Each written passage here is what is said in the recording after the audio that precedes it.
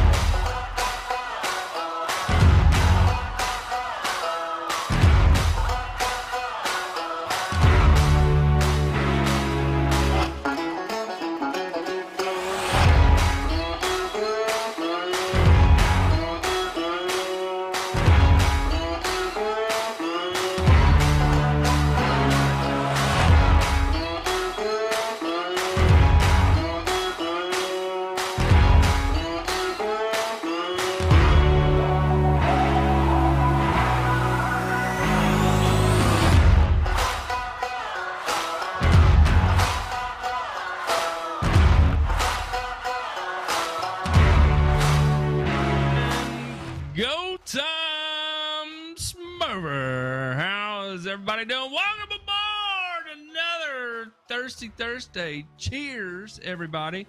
We have special guest in the shows, the one, the only, the none other, one of what was intended to be a two-guest rock and roll here, but we've got the man himself, Mr. Ryan KNORR. Ryan, talk to us, sir. What's going on? You know, my heart's pumping here like when I used to get on stage to play music. This is crazy. What are you?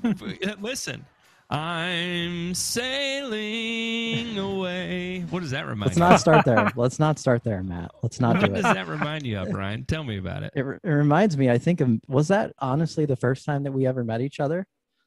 It was. And where were we?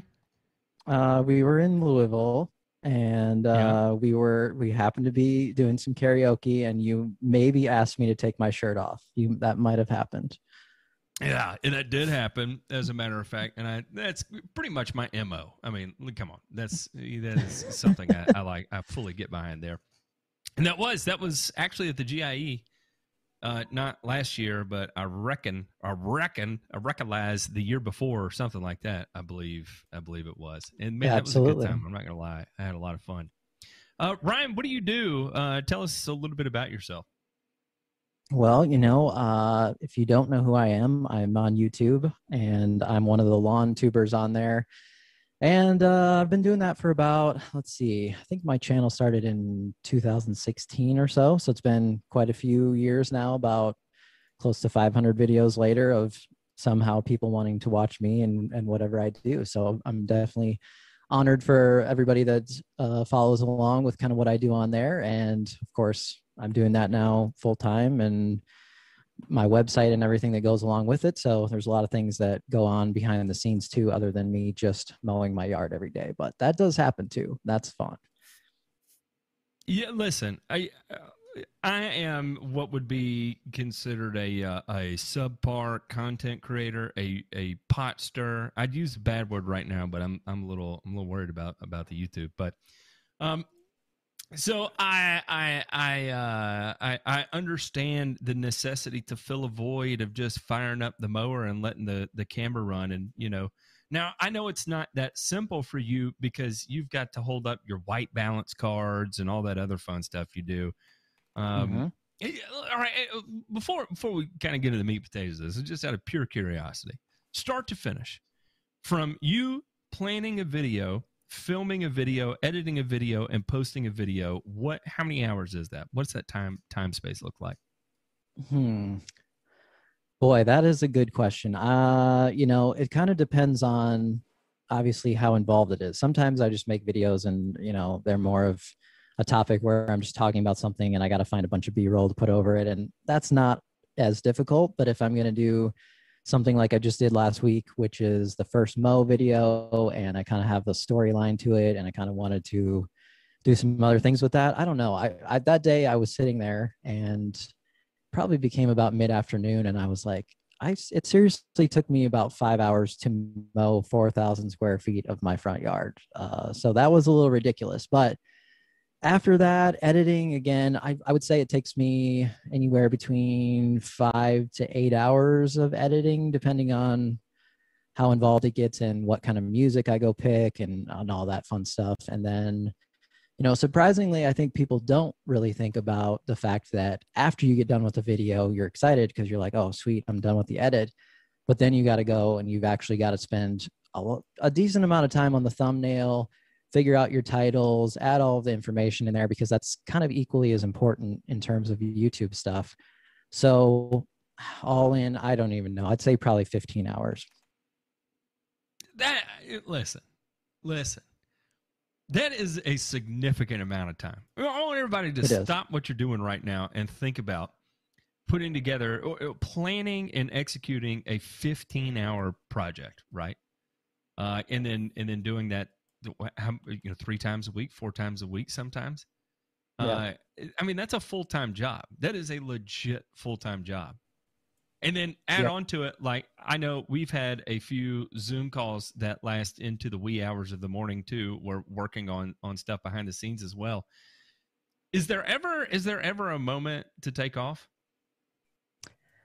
You know, during the season, it's pretty hard for me. I definitely am doing at least something work wise 7 days a week. And most of the time it's, 8 hours a day at least, but most of during the season time for sure, it's way beyond 8 hours a day.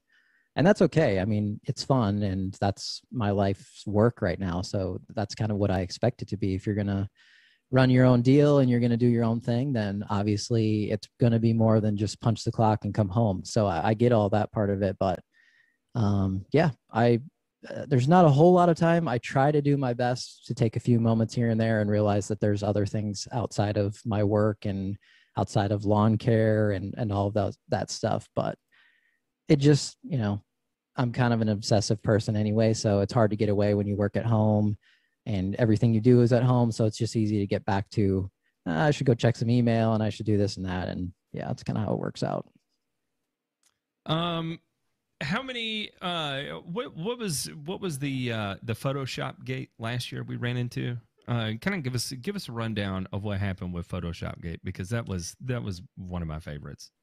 I think it was on the lawn forum somewhere, and I would love to say that I could spend more time on there, but I obviously can't, with what I'm doing. So I believe it was someone tagged me and just said, hey, you might want to look at this. And someone posted something on there and said, it's just so sad when there's these people online who have a following and then they have to feel like they have to, fake people into thinking their yard looks good or whatever. I won't mention any names who it is. That's what the post said. But we all know who it is. And there was a picture, I think, of something. And so they were like, I'm pretty sure they're talking about you, So I went there and I responded back and I was just like, you can just name who it is if you want to just be real about it. Like, you can just call me out if you'd like to, and then I'll tell you what the facts are. And they were like, oh, well, you've been photoshopping all of your videos to make everything look good. And I was like, really? Well, it's pretty difficult to Photoshop, which one isn't really, you can't really Photoshop moving video, but, if I had some still pictures there, maybe that would be a little different story. But yeah, they were telling me that I was Photoshopping everything, making it look better. So, I mean, I'd like to have a film crew and I'd like to have a Hollywood CGI crew and everything. That would make things a lot easier for me, but that's just not the case. So it was kind of a funny deal. And I think the person ended up just kind of going away after some other people were like, you're crazy and this doesn't make any sense. And they just disappeared. Listen, I have played around with all kinds of color correction before, and it is, when you're taking a moving target, right? Like and they were calling the question your drone shot, as a matter of fact, if I recall correctly. Yep. The complexity of layering in the areas that layering in a moving target for color correction in only certain areas and not other areas. Like, it would be obvious if you had a roof that was green, where you did a green overlay or a blue color overlay, because everything else, the driveway that would normally be a whitish color or gray color would be an overlay of blue or green as well. And to avoid that is that's not within the scope of normal editing, right? Like, that's, I don't know, but I thought that was hilarious. And I've got this running theory for everybody that's, at home right now, that people are harder on Ryan KNORR in the lawn care community than compared to anybody else in the lawn community. I don't know why that is. It's a running theory I have. It's kind of like how the overwhelming percentage of people in the lawn community are also IT specialists or IT people or IT or engineers, right? What's up, the lawn engineer? I saw you over there in the chat. And kind of in the same way, my theory is that I don't get it. They feed on your niceness, and I also think about the screenshots, and I probably shouldn't talk about this publicly, but I'm going to. Oh boy, from Missouri that had the hard on for you was one of the most extreme examples of that I think I've ever come across. It was, and we're just reading that, I felt humiliated for that guy. And we don't have to dive into the specifics of it, and I'm not part of that group, so It's probably none of my business anyway, but shout out to all the Missouri guys that shared that with us, because that was breathtakingly horrific in a weird way. Yeah, I mean, when you're on the internet, you kind of have to get, I don't know that I want to say you have to get used to it necessarily, because I don't think that there's a place and time for anyone to be rude and, sometimes hurtful or whatever the case is, and think that that's fine just because it's on the internet. But being as you go along and you get a following and that type of thing happens, it just, I've definitely learned to deal with it. At first, you're just like anybody else, where you're like, they're not understanding me, or they're not understanding what I was trying to do. And you're trying to convince them like to change their mind, which in the end, you just know you can't. So you kind of learn over time that just let that stuff go. And it's really not a huge deal. Now, of course, there are times when things get a little strange and someone might kind of go beyond just being rude, or they're personally attacking you or something else. And, there's a time and a place to block people off YouTube too. And I don't have a problem doing that sometimes if I think that this isn't a place for this kind of hurtful stuff on my channel. It's up to me. It's my channel. I don't have to just allow anything and everything to go. So that's kind of what I do. But for the most part, I let everything. If somebody has a problem with me, if they just don't like me, whatever the case is, I mean, I'm not going to change their mind. So it's fine. It is what it is. Well, you know I love you, Ryan. And speaking of horrific color correction, I was adjusting the brightness on my camera there, and I went real bad on that. Ray, yeah, what and going back today? to, tell us. Well, go ahead. Tell us, Ryan. I was just going to say, going back to that color thing too. Obviously, everybody picks a time of the day when your lawn looks the best, when you're going to film something, or you're going to get the best angle of the sun and the stripes. So yeah, obviously you're going to do that, and you're going to show it off at that time of day. At least that's what I would go for. So if you're looking for some tips out there, then obviously pick the best time of the day to shoot a picture, and then you don't need to try to fool anyone on anything. All right, Ray, tell us, what are you into? What have you been doing? What do you got going on over there? Nothing earth-shattering, of course. Yesterday, I got to play with my favorite toy again. Which one is this? The Geo Ripper. Oh, excellent! What'd you do? Did you install some heads, new line, new zone? Actually, I had to install this 10-inch deep root barrier for somebody because they didn't have proper edging between their Xeon Zoysia and the rest of their landscaping. So a root barrier. Just real quick, tell everybody what a root barrier is, the materials you use to do that. That's it's not something that most people normally hear. Okay, what a root barrier is the one that I use is basically a 10-inch wide by 1/8-inch thick black polyethylene that goes into the ground basically about 9 inches deep. And what Why that will do, polyethylene in lieu of say like copper? one thing, cost. Cost is a big one. And for me, the poly is the most stable material because metals here in Hawaii don't last long unless they're 308 stainless steel. If that makes sense. It does. It makes perfect sense. I make the joke about copper because I know I had a client one time when I lived in Augusta, Georgia, and he and his neighbors were bitter enemies. I mean, they absolutely hated each other. One was retired. Ryan DeMay's in the house. One was a retired Army officer, and then the other one was a retired narcotics officer that did international narcotics, and they hated each other. I mean, like brutal enemies, right? And so, in an effort of vengeance, the narcotics officer planted a row of bamboo purely to make his neighbor mad, right? And his neighbor, as a rebuttal, came in and buried a 36-inch deep copper sheet along the property line just to make sure none of the bamboo made it over to his place. And I asked, how much did you spend on that copper? And I do not remember the figure, but it was thousands of dollars. Less than 10, more than 3, thousands of dollars for this sheet of copper to be installed in the ground to prevent the roots from the bamboo coming over. I've got a good story off of that. Go ahead, Ryan. Tell us.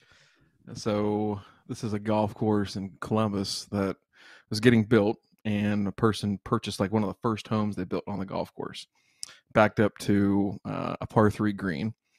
And so this guy that bought the house is out there, and the architect happens to be on the property that day.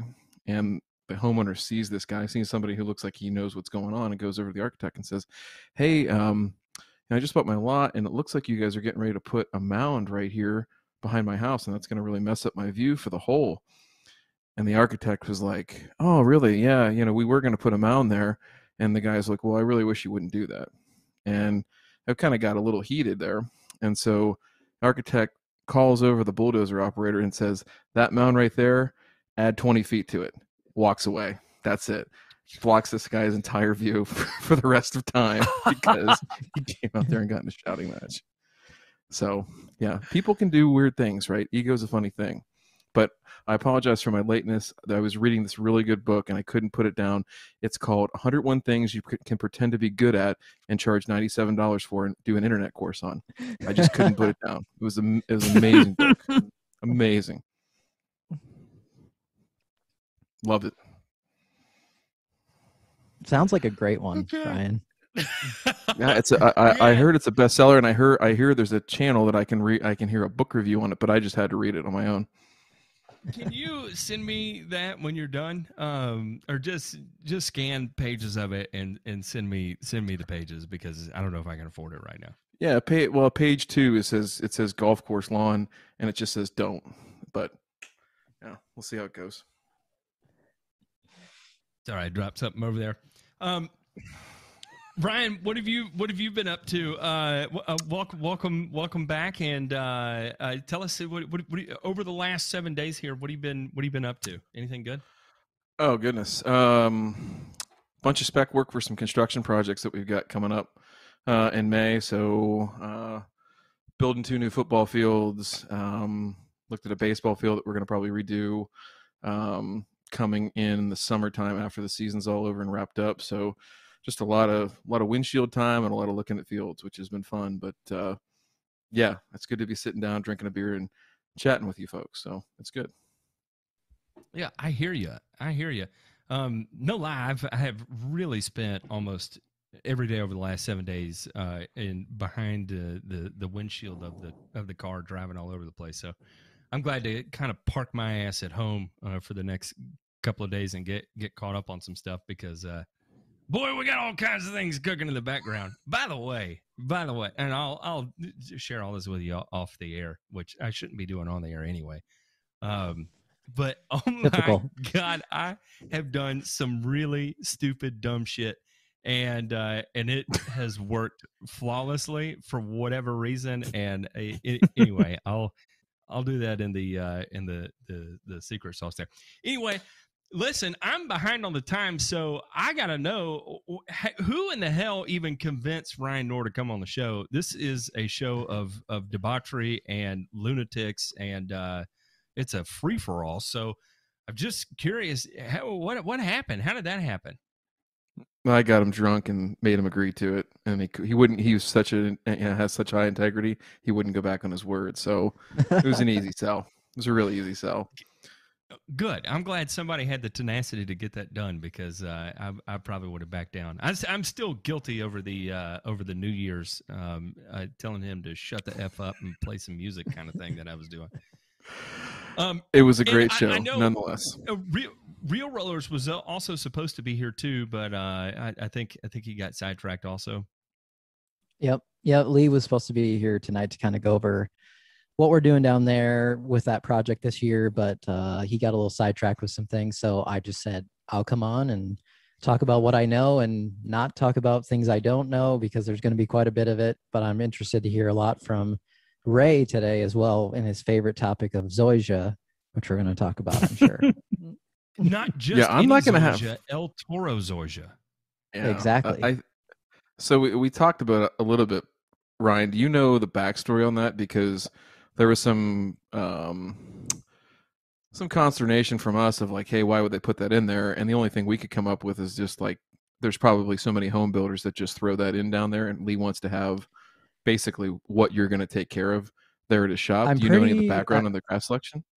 I'm pretty sure that's kind of what it was going after sort of what's been popular down there, or what's been being put in. I know he said that with the Xeon for sure, that for some reason the sod growers have been going after that one more recently. And obviously it's not exactly always fun to deal with. So I'm not sure exactly why they do that, but yeah, I think that's the El Toro was just something that he wanted to have there, as far as maybe what's common down there.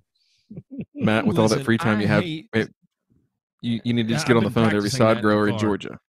You need to get on every. I hate Xeon Zoysia with a passion. I've never had an experience with Xeon Zoysia where I was like, you know what? I need more of that. I need a prolific amount of that in my day-to-day activities.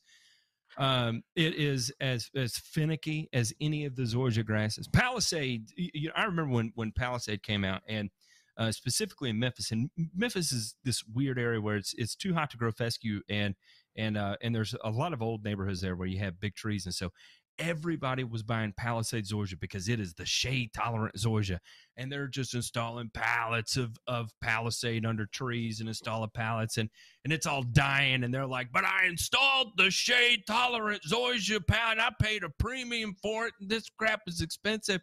I'm like, yeah, it's just a weak ass grass, whether it's in the shade or it's in the full sun.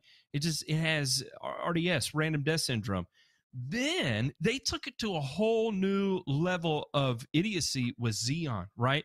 So all the worst characteristics of Palisade, aside from aesthetic, because once you got Palisade squared away and working right, it was generally nice.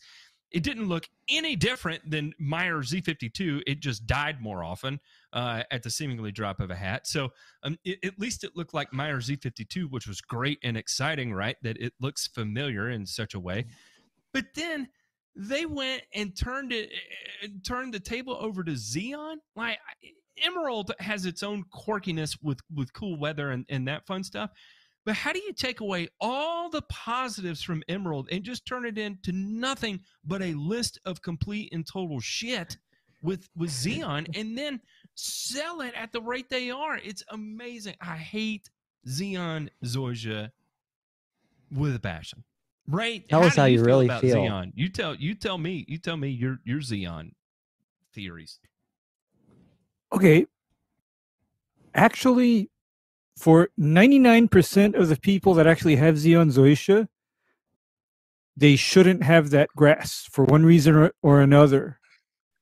You know, reason number one, it's growing in shade, usually. Reason number two, they're not equipped to reel cut it. Reason number three, they're not growing it on sand because Xeon Zoysia hates what I call wet feet. And what wet feet is when the grass is growing on, loamy, silty, clay-like dirt that never dries out.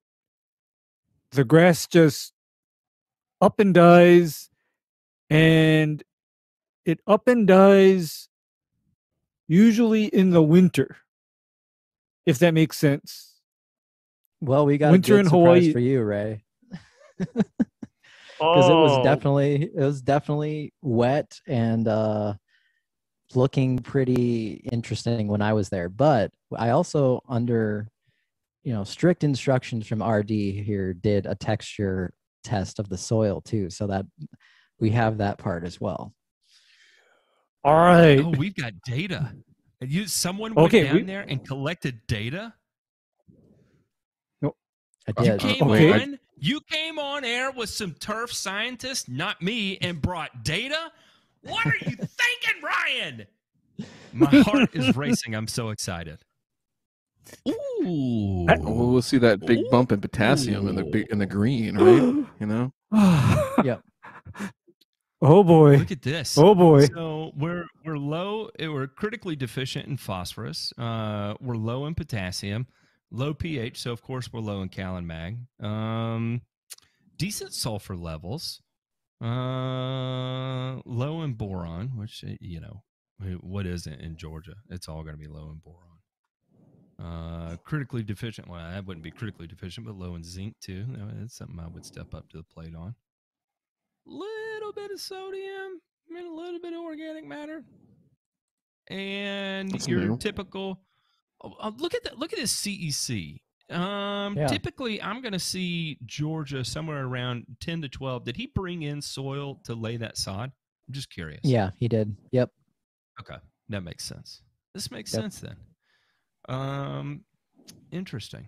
Oh, look, we've got a sand silk clay texture class here. That's all you, Ryan DeMay. Look at that.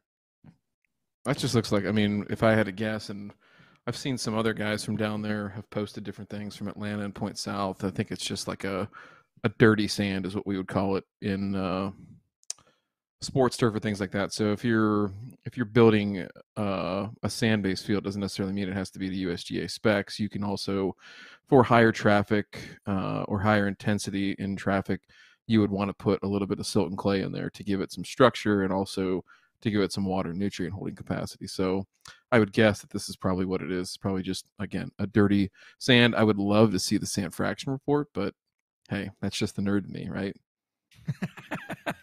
Next time, RD. I'm going to hold you to that. Real quick, our resident rocket scientist wanted to know how much humichar they put on the real roller plot. Nor do you have any insight on that? I don't think any. I'm pretty sure none. Well, I'd say it's probably not going to work. Somewhere between 0 and none. Good. Yep. So I guess here's my question. I'm all for diving into the science, but I'm not a Zoysia guy. Don't know anything about it. Here, Ryan, hit your clicker. Yes. Don't know. That's 2. First time. Right? First time. So I'm not gonna go all willy nilly and just say I know whatever it is there is to know about zoysia grass. That said, I'm more interested in the management of this place. Like, who is doing the work? Who is going to make these applications? When are they going to make them? How do they know that it's time to make them? Right? Because, I'm looking at this from a business owner's perspective. This guy laid out a lot of money. Lee put down a lot of money to make this happen, and it's right. There's going to be return on investment, right, for having that opportunity for people to be able to demo equipment right there, right? He doesn't have to go out to their homes. They don't have to wait for him to show up. They go there, they test it, they like it, they buy it on the spot, right? That's a pretty good business model. But if you're not going to take care of this living, breathing thing, Ray, this is where I'm going to let you jump in. Tell us the bad thing, and Matt, hell, both of you guys jump in. Tell me the bad things that can happen with mismanagement of, let's just say, applications, right? So let's just talk about, FERT and Chem right now. What are some of the pitfalls or maladies that can take place during the growing season and outside of the growing season for zoysia? Educate me. My big one. Yeah, go, Ray, on this. Go. Okay, my big one on zoysia is what happens to zoysia when you push too much nitrogen. That is like my big one, because you can easily get into a situation where your grass will literally grow faster than you're able to keep up with mowing. However, here's the little wrinkle in this scenario. I know something about both El Toro and Xeon, and it relates to soil pH. And what it is that if you have a low soil pH, your zoysia will basically be non-responsive to other agronomic inputs. In other words, You can fertilize till you're blue in the face and the grass will not grow. That would be a problem. I'm not a zoysia expert, but in my world, that would be a problem. So Matt, then what about the chemical side? What about some of the, whether it be weed control or diseases, things like that, and especially this stuff? Ryan, real quick, what's the height of cut that they're generally using on these plots there at the turf? I think they're trying to be around a 1/2 inch. Okay. So Matt, would the height of cut dictate any problems with that, or like high or low or anything like that when it comes to diseases, insect pest, all that? So I don't have a lot of acres under my belt of 1/2 inch zoysia. I've got thousands and thousands of acres of 2 inch tall zoysia that I've had to maintain, and there is a very generalized rule of thumb, and do not take this as gospel by any stretch or means of the imagination. I'm just using it purely as comparative purposes. But in effect, even though it is a C4 plant, it's what you do for Bermuda, but toned down, like significantly toned down. And the reason why is because the output out of zoysia is toned down in comparison, right? So we think about what we can do with Bermuda to manipulate the growth, right? It could pretty much tolerate however much impact you want to put on it, as long as you maintain even remotely adequate cultural practices, right? It's difficult, for example, it's difficult to fertilize Bermuda to death in the means of a standard program, right? Now, with zoysia it can be extremely finicky because it's extremely easy to fertilize to death. You have to be on point from a chemical perspective, because you can get these weird occurrences. The difference between we'll say like root pruning zoysia grass out of existence and being able to generate recovery out of that it's a very, very fine line, right? So we'll kind of parlay this over into a pre-emergent strategy, right? With Bermuda grass, you can, obviously we think about spectacle. You can go hog wild with spectacle on Bermuda grass, run the higher rates, and, maybe eat a little bit of the consequences if you do have some spring dead spot or some winter kill in it. However, you really have to eat crow if you take that kind of aggressive stance on zoysia grass with your pre-emergence. And so the way I typically compensated with that is lower rates of pre-emergent on zoysia grass, especially if there's any kind of recovery involved, right?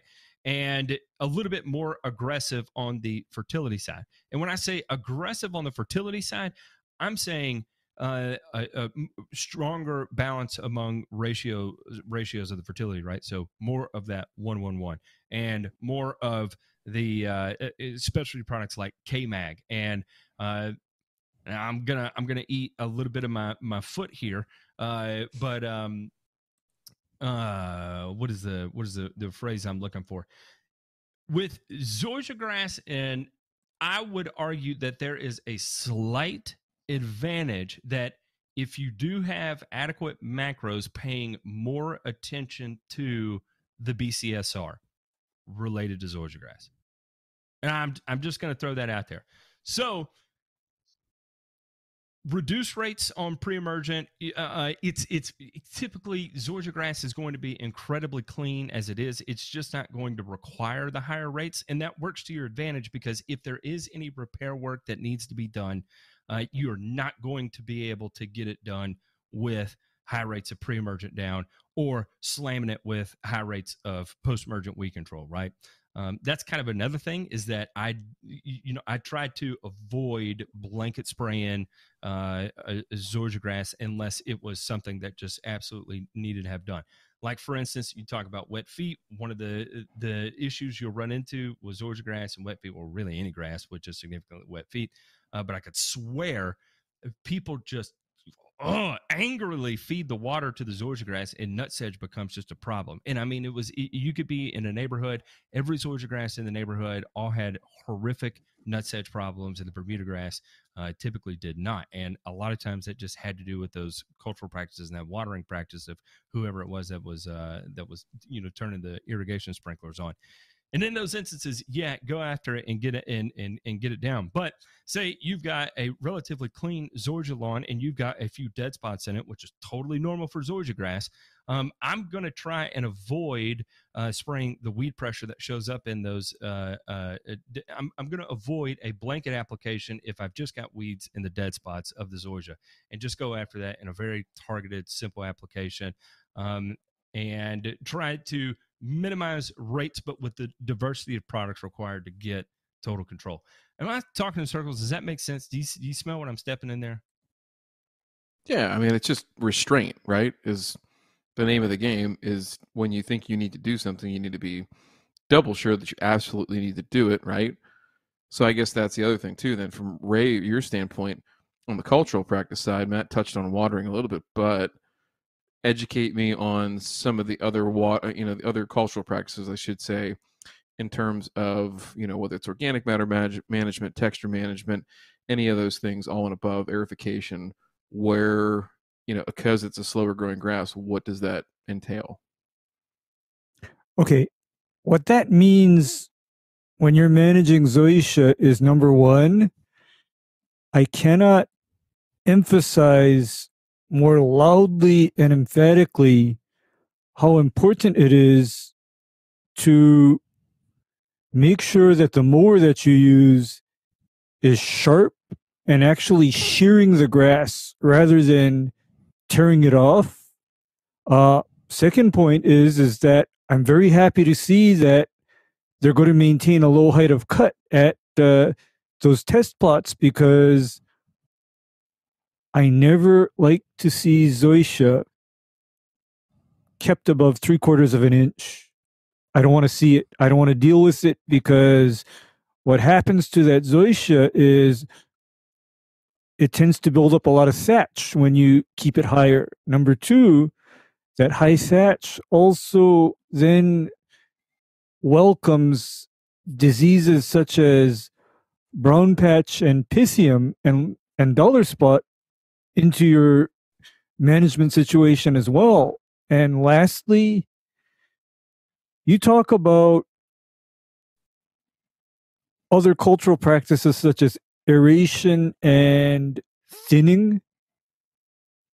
Zoysia actually starts to have a problem with a lot of thinning type operations, because once you thin it mechanically, like with a verticut machine, it is going to take a while for it to grow back. So the name of the game is literally to avoid putting yourself in situations where you need to go in mid-season to, say, verticut out, because number one, for example, you're pushing too hard on your nitrogen, or you're pushing too hard on your water, or number three, you're not mowing low enough. So, those are things to consider, because like typically when I manage zoysia, there's certain points that I hit on. Number one, mower is sharp and actually shearing the grass rather than pinching it or tearing it.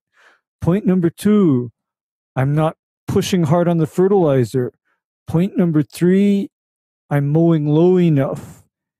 And point number four is, should I ever get into a situation where I detect sponginess or thickness in the turf, rather than raising height of cut on my mower, I actually do the opposite, and I cut it down a little bit lower to try to get rid of some of that excess material. I'll say is there right any now, benefit? Of any turf I've ever managed, the one that is always the fastest to rut up is always zoysia. Always zoysia. And Ray talks about how first sign when you detect it becoming spongy. Let me tell you, anybody that has maintained zoysia out there knows exactly that feeling when you're going across it. And normally zoysia is soft under your feet, though, but there's a certain amount of firmness that you just lose at a point in the season, and typically that's going to be between July and September, right? Where it just doesn't feel right under your feet. And then that's when you start having the weird, creepy things coming in and just issues appearing in your zoysia, right? And you're at the latter half of your growing season and you don't have time to make the repairs. And what are you going to do? You're going to have a dead spot there. You're going to have a bad POA problem there. You light it up with pre-emergent, and then you get sucked into the cycle, right? That's right. But for me, what I typically see being the big mistake with zoysia is people feel that sponginess and they're thinking, I'm going to raise my mower a quarter of an inch or so to prevent any kind of scalping or browning. I do the exact opposite, in that when I feel that under my feet, I warn people. I tell them, you know what? Your lawn is starting to, misbehave on me. And so I'm going to have to drop my mower by at least 1/10 of an inch and cut it down.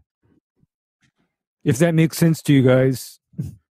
No, that makes total sense. So here's the question I have that we employ heavily on cool season, like, putting green, like bent grass, right? So we're talking about 1/2 inch or less. From a texture standpoint, is to brush it, right? So you'll have some mowers that are equipped with rotary brushes that go and spin out in front of the reel. You'll have others that flip down in front of a walk behind mower, which I know that Ryan KNORR can probably speak to this on some of the cassettes that, like the Swordman and some of the other mowers they have there might have. But the other way is just literally taking a stiff bristled drag broom across it to stand up just enough of that to get that texture from where it's laying over to where it's come back up, and we can shear that off at that same height. So have you all tried that? And is there any benefit that if you haven't, any benefit to that?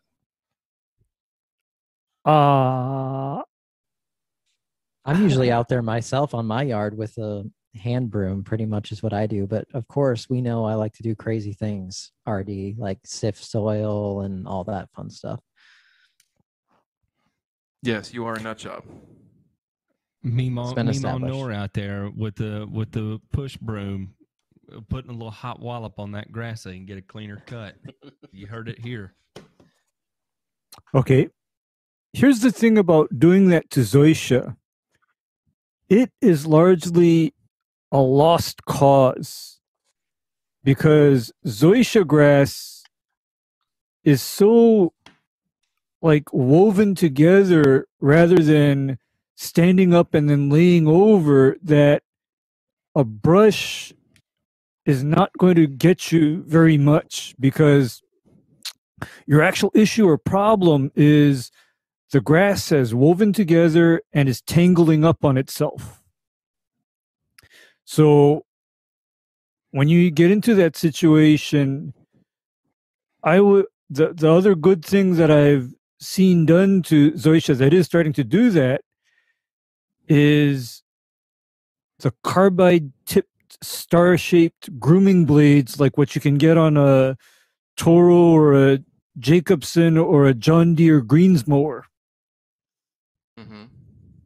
You need to get rather serious with it, because I can tell you right now that a brush does not do what you think it's going to do, versus I see the value of brushing or brooming something a lot softer like Bermuda, bent, or rye, or Kentucky bluegrass.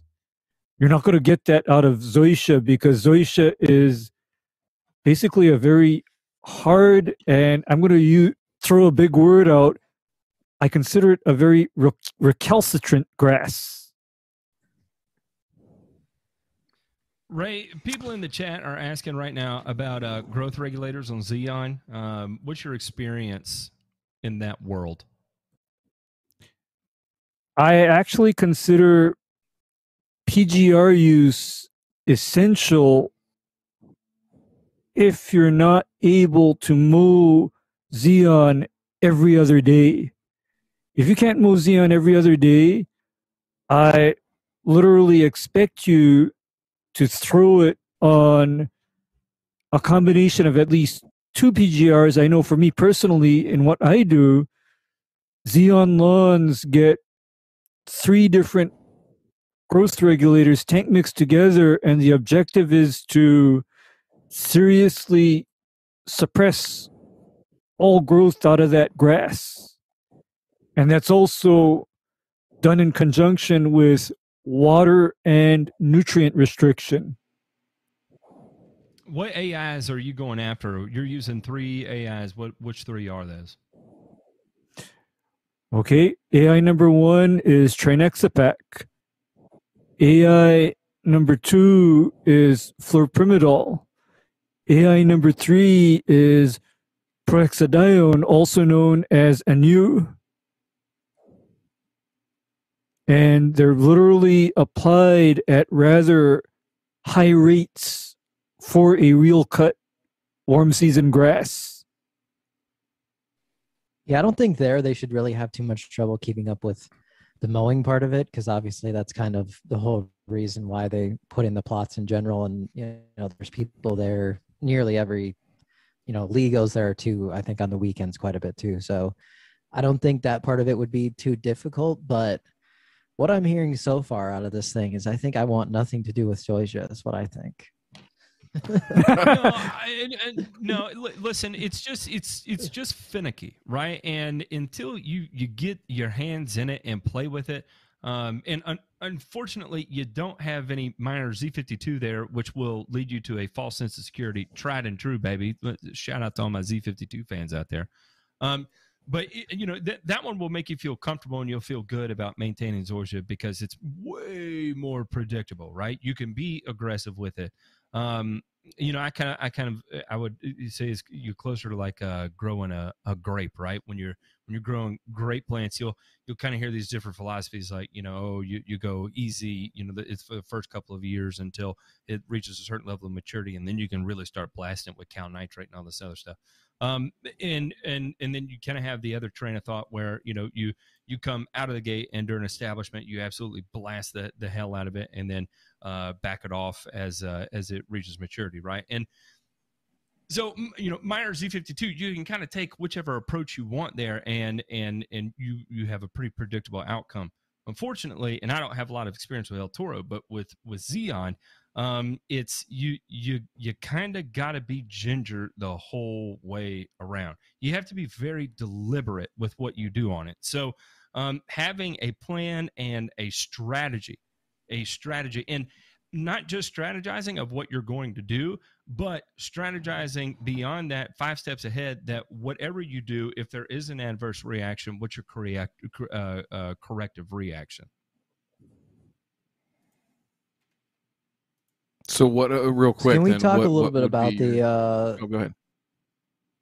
Go ahead. Yeah, I was just gonna say, I wanted to go into the nutrient part of it, and according to the soil test, just kind of touch on that stuff in terms of how to apply those things, but not go too overboard. It sounds like in terms of the macros. Well, lucky for you that you were dealing Needs with a lot. Yeah, well, with deficiency symptoms right out of the gate. So, in terms of macros, as a generalized rule of thumb, we're going to be at a 1/2 inch height of cut, right? So, again, very general statement here. You could probably have to tweak this as the season goes on, but about a 1/2 pound to N a month, 1/2 pound to P a month, and 1/2 pound to K a month. And probably just knock all those out with each application, right? And however you want to divide that into weekly or biweekly applications or monthly applications, whatever you see fit. And also, whichever direction you're going to choose to go on your micronutrients, you have low soil pH, but you're going to have to be applying plenty of phosphorus. So make sure you're using a good chelate to with a soil pH of 5.9. It's low. I'm not panicking with a 5.9 pH. Probably in the winter, I'm definitely going to be doing some corrective lime applications there. But until that point, because I am going to be including so much phosphorus, I'm definitely running a good total chelate, right? Like EDTA, because of the soil pH here, or EDDHA would be equally as effective either. Also, I've got a question. So would you, because it's going to be hard, he's probably going to run, I'd say 150 SGN or less on this half-inch height, probably Green's height or Green's SGN, so 90 to 100 SGN. It's going to be difficult to find a 111 in that. You might find like a 14-214 or something. That was my next thing. Was my whole thing would be because you can't find it. And the other thing too, from a demonstration thing, is you're not going to want to have people show up there and be like, oh, you know what? You can't use the basket, the grass catcher today, because we don't want to pick up the fertilizer pills that we spread and watered in, right? Even if you're using contact, you don't want to do that. So that's why I think the liquid and going out more frequently would behoove everybody all the way around. Also easier to dial those rates in too. J-Pink, can you pull up that drone shot also of it? I've got a couple questions. Did they, the one with the very obvious dark spots on it, did they attempt to burn anything, or are those just dark spots from areas that are dying? No, that's the good old burn. There's just no sheds close by, so we didn't burn anything down, Matt. Oh, that's funny. Okay, so it just got torched. Saying there, that's funny. Yeah, it just got torched. Okay, what about in the center row on the right? That strip on the right, that does not look good to me. So the middle, look like it's going to be coming out of dormancy very well. The far left is the El Toro, then the middle is the Xeon, and the right is the Tiff Tuff. And the middle there, the Xeon, when we scalped it down, that's what I was saying to Ray, was that there's a lot of moisture down in there and just kind of gunky almost, I guess I would say, is kind of what we experienced with that part. Mm-hmm. Mm-hmm. So that's where it looks dark. So stereotypical Xeon Zoysia right there. And I guarantee you when that greens up, that those will be where you see those markings in there will not green up, or will be incredibly slow to green up. And you could reference this if you take another drone shot in the middle of summer. I guarantee you're going to see weak areas of the turf if you overlaid this just in the exact same areas. Mm-hmm. That's kind of what, he's looking. Of course, like you said, Matt, you're putting a lot of money into this, and obviously you want to take care of it the way that you should, and that's what he's trying to do. But also, he kind of wants to be realistic about it and show people, here's what's happened, and if we take a picture of midsummer, here's exactly what it looked like in the spring, and here's what it looks like in the summer, and this is what's happened, and maybe why. And that's kind of why we're talking about all this tonight, is to get an idea of what the expectations might be going forward and kind of what you might expect to happen. So those are interesting things to me. Yeah, so I would just go ahead and expect on resodding those two squares with a superior type of zoysia grass. I'm just kidding. But okay, let me ask this: to date, what has been put on that center plot? I don't. That's where I wish Lee was here, because I don't know exactly what they did last year. It was put in around September, I believe, or August or September, somewhere around there. And then he did a soil test initially with UGA, and that came back with pretty much very similar to what I just got on Waypoint, same pH and everything there. And so I know he did some lime last year towards the end of the year. He told me, I don't know how much he put down, but I knew going into seeing that at a 5.9, I expected it probably hadn't changed all that much. And so this year he just told me, I think I told him basically initially looking at that test that we were looking at a 111. So I think that he put something down recently, but I don't know exactly what it was yet. Yeah, just curious looking at that because those are going to be trouble spots coming out of the gate, and my big fear is pre-emergent season. You get in there, you start hammering it, and now already at the start of the year we're in the middle of a grow-in program, right?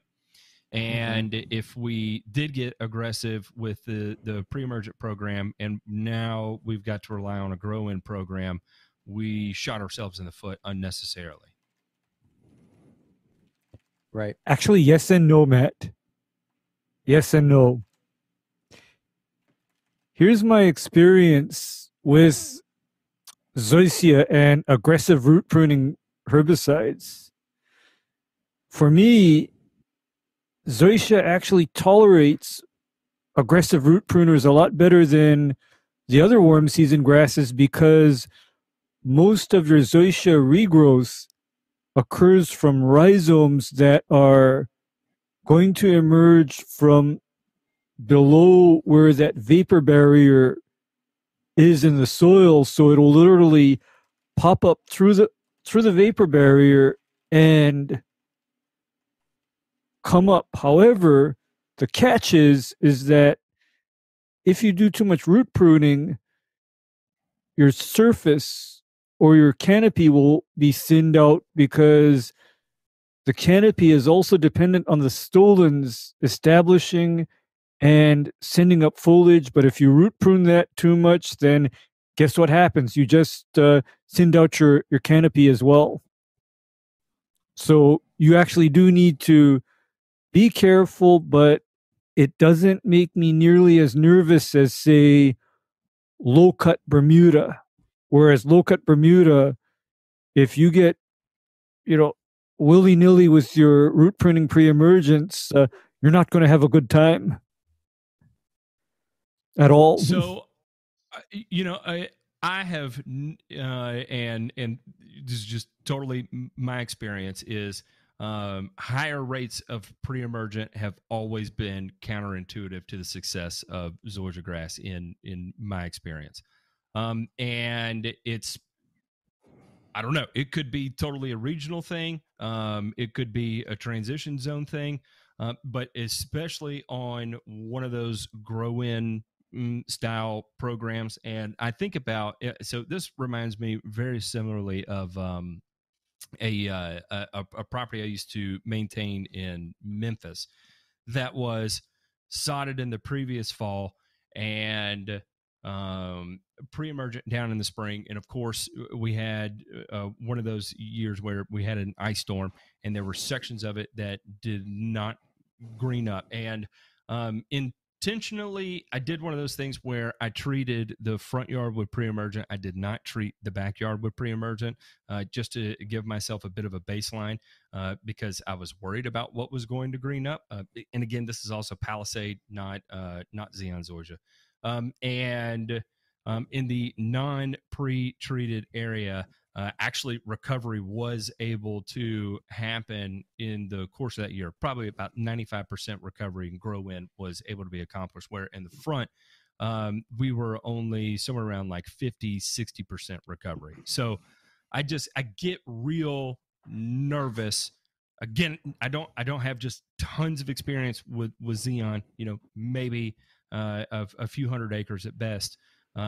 So there could be some variability there, but I've always felt like I've had way more success on the pre-emergent side of things, not being aggressive with it, going into a grow-in. So Ray, I had a question for you. We've been talking about, obviously, a lot about the Xeon, but in terms of the El Toro and compare that to the Bermuda that's there, kind of how does that program change at all, or what sort of things would you be looking at with those things? Well, I'm going to tell you right now that here's what I know about both Xeon and El Toro. They were deliberately bred and developed to grow optimally on a high pH, high calcium soil.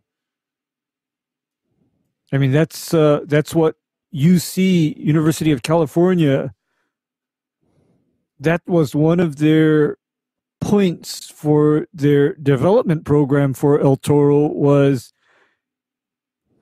optimal growth on high pH soils. And when they say high pH, they're talking about pH over 7, actually. So, that's one thing. Other thing is that when you try to grow either Xeon or El Toro on a low pH soil, where you see your issue is in the root, rhizome, and stolon development, because those grasses are actually adversely affected, and I can literally tell the approximate pH of someone's soil just by looking at how the root system is doing on their zoysia turf. I can tell because in an acidic soil, I don't see the kind of root development that I see in, say, a zoysia turf growing on, say, pH 7 or pH 7.2 soil. If that helps. So that'd probably be something that would do pretty well if I had longer heat season here on actually what I have going on. So what do you think, RD? I don't know how much of that. I mean, so obviously C4 grasses, Ray and Matt, is driven not just by temperature, but more so by light and the quality of light. Yeah. So Yeah. is zoysia the same deal? I mean, I'll go look right now what the DLI is for like Xeon versus Bermuda, but I got to imagine it's probably drastically different. Actually, to me, the other factor about zoysia is that zoysia also tolerates lower light intensities overall, but the only weakness that I've seen in zoysia is the fact that zoysia does not like daytime temperatures under 75 or nighttime temperatures under 70. It just doesn't perform well. It just, and if you have a time of the year or the period of the year where that is your normal weather, that is not a good time for zoysia. Because and I'll tell you where he is, that's going to be outside of that range. He's going to have maybe 10 weeks within optimal range there, even where he is in the North Atlanta area. 10 weeks, maybe 12 weeks a year in just that rock and roll type of environment. Fabulous weather, right? Fabulous weather, because, I got to think about, for example, you all have heard me say how bad it gets for grass, say between November and May here in Hawaii. And the reason for it getting bad is because it actually cools off at that time of the year. It's not hot anymore. So the zoysia actually struggles, and I can tell it's struggling because I see the turf thinning out. I see the need to even back off a little on my PGR rates versus if I'm dealing with the grass during the warm part of the year, I notice the growth, I notice the density, I notice the need to really hammer it down with the PGR. So 10 to 12 weeks of growing season is kind of rough. That's kind of rough, actually. And by the way, El Toro does badly in cool weather out of all of the zoysias. Cool weather is not its thing. The go ahead, RD. I'm just looking at the DLIs here. They had this is at rough height, so this is about 1.5 to 2 inches, but they had DLIs on Zorro and Xeon as low as about 12, 13, which that's really low. I mean, that's low for even cool season grasses. So that's pretty impressive. But they did say here, this is a study out of Kansas State. Where's this out of? Texas A&M. I do from not 5 years know ago. where they come up with all these statements about Xeon. They'll tell you it can grow in shade. It needs 1/4 of a pound in a year, and that's it. What? And I've heard all kinds of things. The sod farm here that they do. Listen, let me tell you what they call volunteer zoysia, right? Which is Xeon zoysia that was hit by an ice storm. And whatever survived that ice storm, they propagated back into their fields. And then they said, this is the cold-tolerant Xeon because it obviously survived the ice storm, right? So this is a cold-tolerant Xeon, and we call it volunteer, right? And it only needs one application of 1313 a year at, what did he say? I think he told me 3 pounds per 1,000, and that was it for the season, and you'd be good with it. And not to say that, any zoysia grass needs to be out there and just absolutely pounded and all this fun stuff. But my whole point is that you hear all these wild ass claims, I say, and I firmly believe, about Xeon more than any other grass type that's out there. That seems like a scientific test to me. Yeah, it definitely has nothing to do with variability and maybe low spots in the fields and, where the ice sheets form and all that fun stuff. It survived. We repropagated it. It's volunteer zoysia, baby.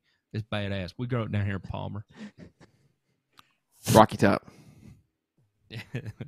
I love when this is seriously, like, I absolutely love when Matt does a Southern accent, because to me, it's like just it's going a little farther than his, but I love when he does that. Yeah, I mean, he's not really he's not really in the South. We're in Canada, but he's not really in the South, so that's true. You can't claim that. Excuse me? I mean, excuse me. If you're north of if you're north of the Tennessee River, don't even talk to me. That's like fighting words for him, I think. I'm just gonna go have my French fries and gravy and drape myself. South. How am I gonna listen here to me? Listen. Hey, you're not from all the way down south. Snow You're from this the weekend south because you still got snow on the damn ground up there in Vancouver or wherever you are. Yeah, I gotta take the dog sled over. I gotta get the dog sled over there. It's actually carrying the clubs over for me to play golf at my golf course down lawn. The hillsides. Yep. Yep. I'm waiting to figure out what to do with the snow mold on my golf course lawn. I'm waiting for that module to come out. It should come out soon, even though I paid my money, but it's not out yet. I hope it's there soon. Maybe. Along with mowing and watering, which also kind of are important. But I'm waiting on those too. I'm at a loss for words here. What can you tell me about the Bermuda? I think we need to talk about the Bermuda. You can do whatever the hell RD, you want stay on the back of the tractor. Here's my question is, what about, why does he not have a winter? What's the green in that upper left quadrant on the right? So that was some of my favorite sissy grass. Oh, so you overseeded. Yep. That's a not great overseed, but it was pound that stuff. It was color late. Variability there. It was late, I think. Give me that 25 pound rate and just hammer it, right? Yes. Spring Ryan, transition listen, be damned.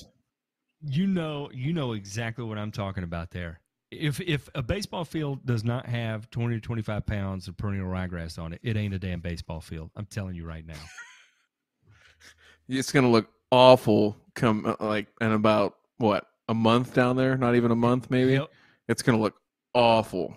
But yeah, and I don't know if he did this yet, but he called me a few weeks ago and he was like, should I be spraying this out or what should I was like, yeah, I would suggest spraying it out. So I don't know if he got that done, but I think he was at least planning that part of it. All right, so good question here for just, to throw it out there. What is your favorite wham, we're knocking this stuff out and it's going bye like right now, versus the, I think I know what you're going to say for the slow and gradual transition, but I think I know what you're going to say for both of them, but I'll tee you both up here and let you talk. I don't do slow and gradual when we're talking about Bermuda grass. It's either monument or katana. End of story. Those are your only two options, in my opinion. Go ahead, Ray. Yeah, I would be the same. I do monument or katana, or I'd even be dropping down Sencor. I'd even drop down Sencor. When I was out in Arizona, they were using Revolver out there, I think. Mm-hmm. Slower. And yeah, Revolver works. It is a little slower, especially in cool weather. It's not very broad spectrum. And so that's why I wouldn't reach for it. Your cost to reward ratio there isn't there for me, versus something like specifically Monument, for example. You're talking about extended period of nutsedge suppression too going into the season. In my opinion, more effective on broadleaf weed suppression too moving into the season. You'll see later emergence of any buttonweed, if any emerges at all. And that's going to be another thing too. Buttonweed is a real thing in the South. Like it's for real, and it's real deal. And I'll say buttonweed and damn it, what is the other one? I'll think of it here in a second. You go ahead, Ray. Okay. Yeah, my thing is that Revolver is kind of a specialty product in that I don't even think of it as a POA product. I think of it more of a product for weedy species of paspalums and crabgrass in instances where something like quinclorac is not a good fit in a warm season grass. No. However, here's one thing to keep in your mind, in the back of your head: quinclorac and hybrid Bermuda grasses do not play well together. They do not play well together. So let that go. I can attest to that. Yeah, here, I'll find a picture for J Pink to put up. Yeah, because to be honest with you, do you guys know what I typically run on emerged crabgrass here in Hawaii? I'm going to say either Tribute Total or Revolver and Celsius or Sencor and some other thing that only Ray would do. Sencor plus Tenacity. Actually, my favorite for crabgrass has become Revolver plus Imazaquin. Damn. Okay. Yep. Makes sense. Revolver plus Imazaquin. I mean, those two play very well together as far as removing grassy weeds from a warm season turf. And it does it with, minimal stress to the warm season turf, provided you spray it correctly, because caveat that. Thank you. Imazaquin can be very funny if you overdose it even a little. I'm going to give you the aggressive head nod there, because I have made some Imazaquin applications over the years that looked non-discernible from a monosodium methaarsenate application. Just looked completely identical, smoke and return, burn and return type of application, because, of course, that's out of a Chemlon gun, right? Right. Versus if you do it, judiciously and correctly, no one will know you even sprayed anything, because the grass will not look any different. But that's provided, your calibration is on point. Ray, should any applications be done with a light coat, a mist, or a light coat, misting into the air with a light coat? Is that in the application handbook anywhere? I'm just curious. No, it's I think not. That's an RCAM. No, it is not. And I find that statement of just mist it with a light coat, Nat, I find that to be rather triggering for me. Yes, I find it that that's occupies R. Kelly real saying estate something about in that. my head too. yeah, it's kind of triggering.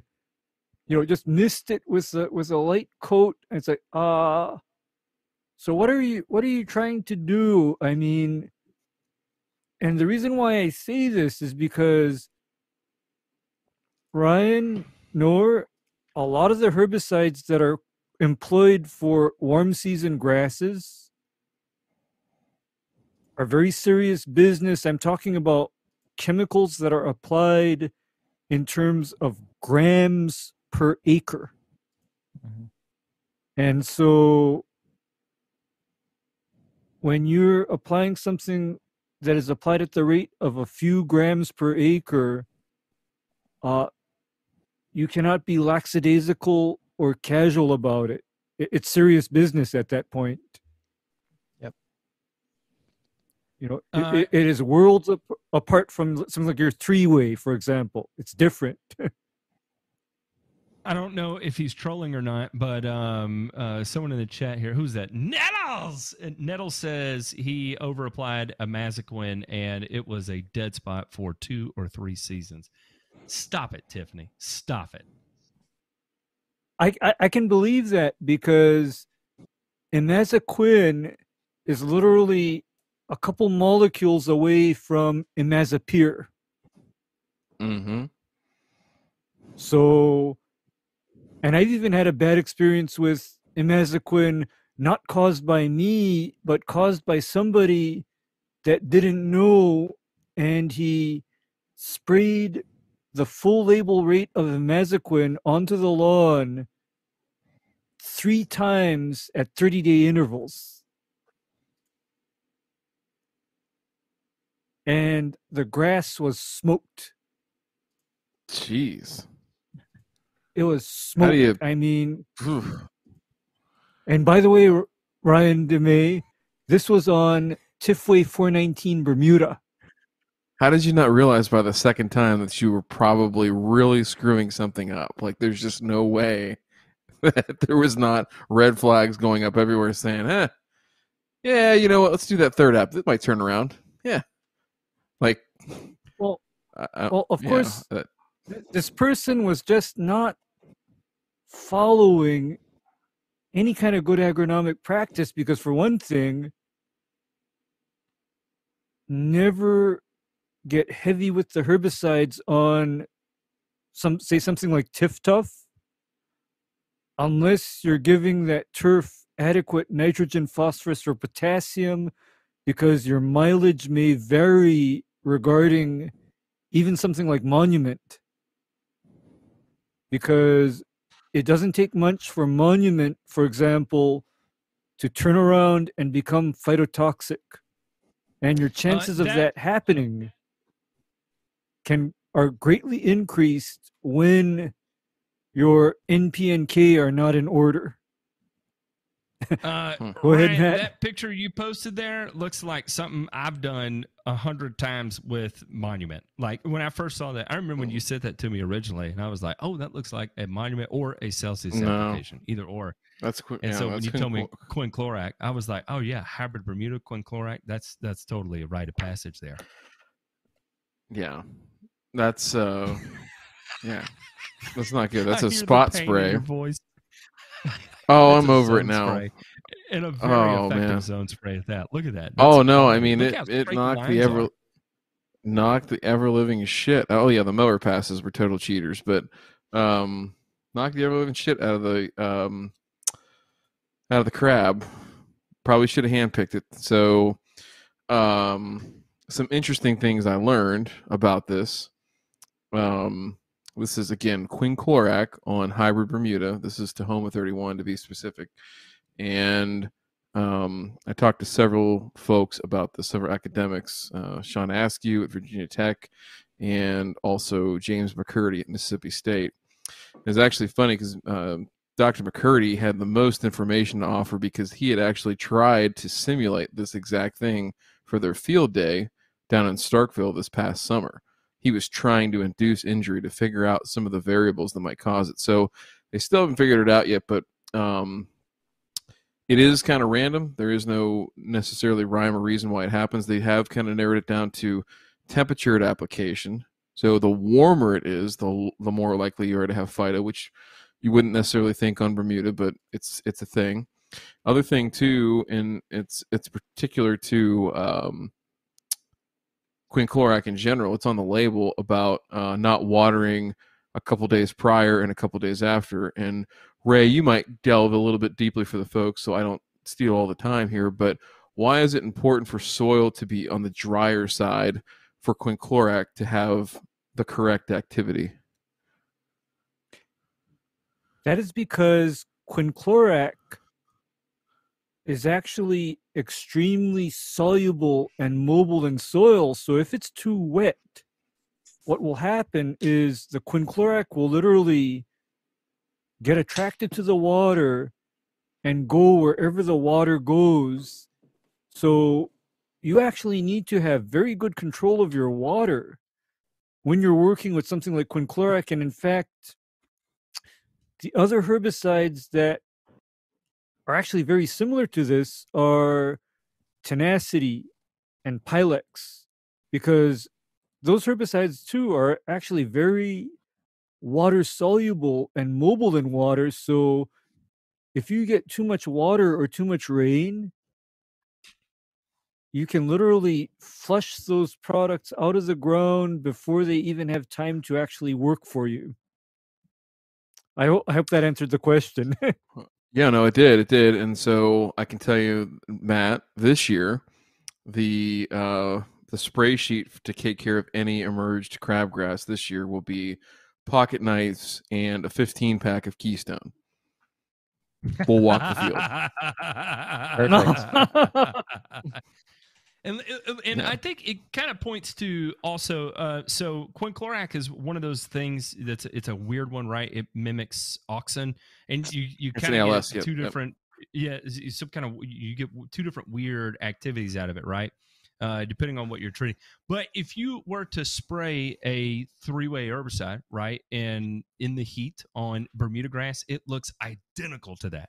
I mean, absolutely identical to this. So anyway, just kind of an interesting thing there, even though it's not an auxin herbicide, it's what is it? A carboxylic acid. So what is it, Ray? ALS. It's an ALS inhibitor, but that's the other thing. It's a quinoline carboxylic acid, chlorinated carboxylic acid. However, it is still, number one, an auxin inhibitor on susceptible weeds, but two, as far as the grassy weeds go, it then acts as an inhibitor of cell division at the growing point. So that's why it will work on things like crabgrass or foxtail. But if you were to ever get quinclorac near beans, clovers, alfalfa, tomatoes, eggplant, or bell pepper, or potatoes, heaven help you, because those crops are actually extremely susceptible to the auxin activity of quinclorac. That's why you know what? The action on wild violets too, right? Yes. I'm pissed now because there goes my golf course bell peppers, damn it. Jesus. I can't. Oh God. I'm so mad at myself. That wasn't in the modules. Ugh. There wasn't. It wasn't RD. That it wasn't covered. Wasn't covered there. But you know what? Maybe next year. Maybe I'll have to go to the $147 package to get the bell pepper golf course stuff. I'll get there. I gotta graduate. 6 months ago I couldn't even spell grass. Now I can grow it. Maybe smoke it. I don't know. I had a question for Ray. In terms of another plan that we have at the turf park for basically probably about mid-June or so would be some sand leveling work that needs to be done. So what kind of things would you do there, maybe to prepare for that or to approach that? Okay, here's how I would do sand leveling on zoysia. And this is very important. Before you sand level, scalp that area down to the dirt. And the reason why I say that is because if you don't, you won't be able to determine what your actual true level is, because all of the thatch and the debris will basically act like a cushion or a carpet that'll hold the sand up above the actual level. And then when that thatch and debris goes through accelerated decomposition because you've buried it in sand, then that turns into a hollow in the turf, and you haven't really accomplished anything. Like, for example, kindly refer to the sand leveling video put out by another YouTuber that shall remain nameless, where the grass was not scalped down to the dirt and shovelfuls of sand were thrown on top of the Empire Zoysia. Refer to that. Okay. Was that a good time? I definitely will not do that. I can tell you that. Okay. Ray, what do you think would happen if you just, again, because there's enough space there to do it, but what do you think would happen if you, like, I'm talking like 5 millimeters, something real thin. What do you think would happen if you phrase mode Zoysia and then leveled it? Actually, Lord have mercy. I don't think anything particularly horrible would happen to Zoysia, provided your other agronomics are in order. You see, the picture that I'm trying to paint you folks is that all the scary things you've seen happen in Zoysia are largely related to pH is not right. Your phosphorus and potassium levels are not right. You don't have enough calcium and magnesium in the soil, because I know for myself, if I were to ever brutally do one of my down to the dirt scalps to Zoysia growing on acidic soil, I will most likely kill the lawn. So Zoysia is incredibly easy to mow a dead strip into the grass. I'll tell you that right now. It is, especially with growing on firmer soil. I swear the crowns of the plants are floating exceptionally high, and you cut right into the damn things, and you'll have just a beautiful line of dead grass. And straight lines in nature, there's something fishy about that when you see it, right? Yep. Somebody was asking about sand capping Zoysia. I don't see any issues there. It was Telly, of course. Actually, I got to tell you, sand capping is actually my best friend when dealing with a Zoysia lawn, because you see, sand capping Zoysia that's growing on dirt is the next best thing to taking a bulldozer to that entire yard, scooping off the first 2 feet, and replacing it all with sand. So sand capping is a good thing. Picturing Ray on a bulldozer in Hawaii with a big shit-eating grin on his face. I told Ray before that whenever I move, I honestly think that I might just scrape off everything and just put down like a bunch of sand right at the beginning and just do all sand right away. And he was like, that's exactly the plan you should do. A bunch of yellow masonry. You just jumped ahead. No, don't just say masonry sand. That gives me, God, what are you doing? I did that for you. I'm sorry. I know. What are you, gosh. Do we need to talk about using the Ziploc bag as a condom again? Sand. Red, yeah. Don't do the blue ones. The blue ones will, well, those are laced with acid. So while you're kind of on this, after you talk about the sand, can you talk about what exactly phrase mowing is too? We get some questions about that. Oh yeah. Phrase mowing is a process where there is a machine that essentially, if you've ever seen them mill out asphalt, right? the little machine that's got the conveyor belt that shoots and grinds that up, right? So there's a machine that does that same thing with turf, and we can adjust it literally millimeter by millimeter to go down. And so it's particularly useful in stoloniferous and rhizomatous grass that can propagate again.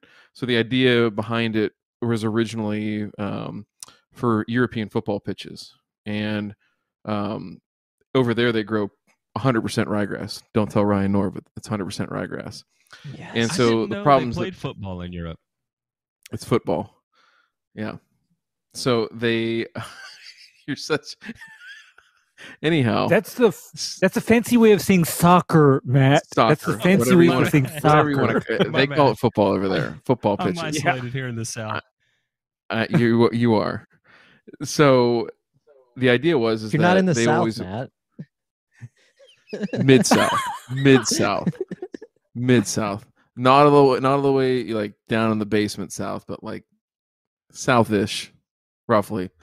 So the idea was is that they couldn't chemically control POA annual, but they could mill out all that grass, right, and then replant perennial rye, and they would rip the POA plants out of the ground. Okay.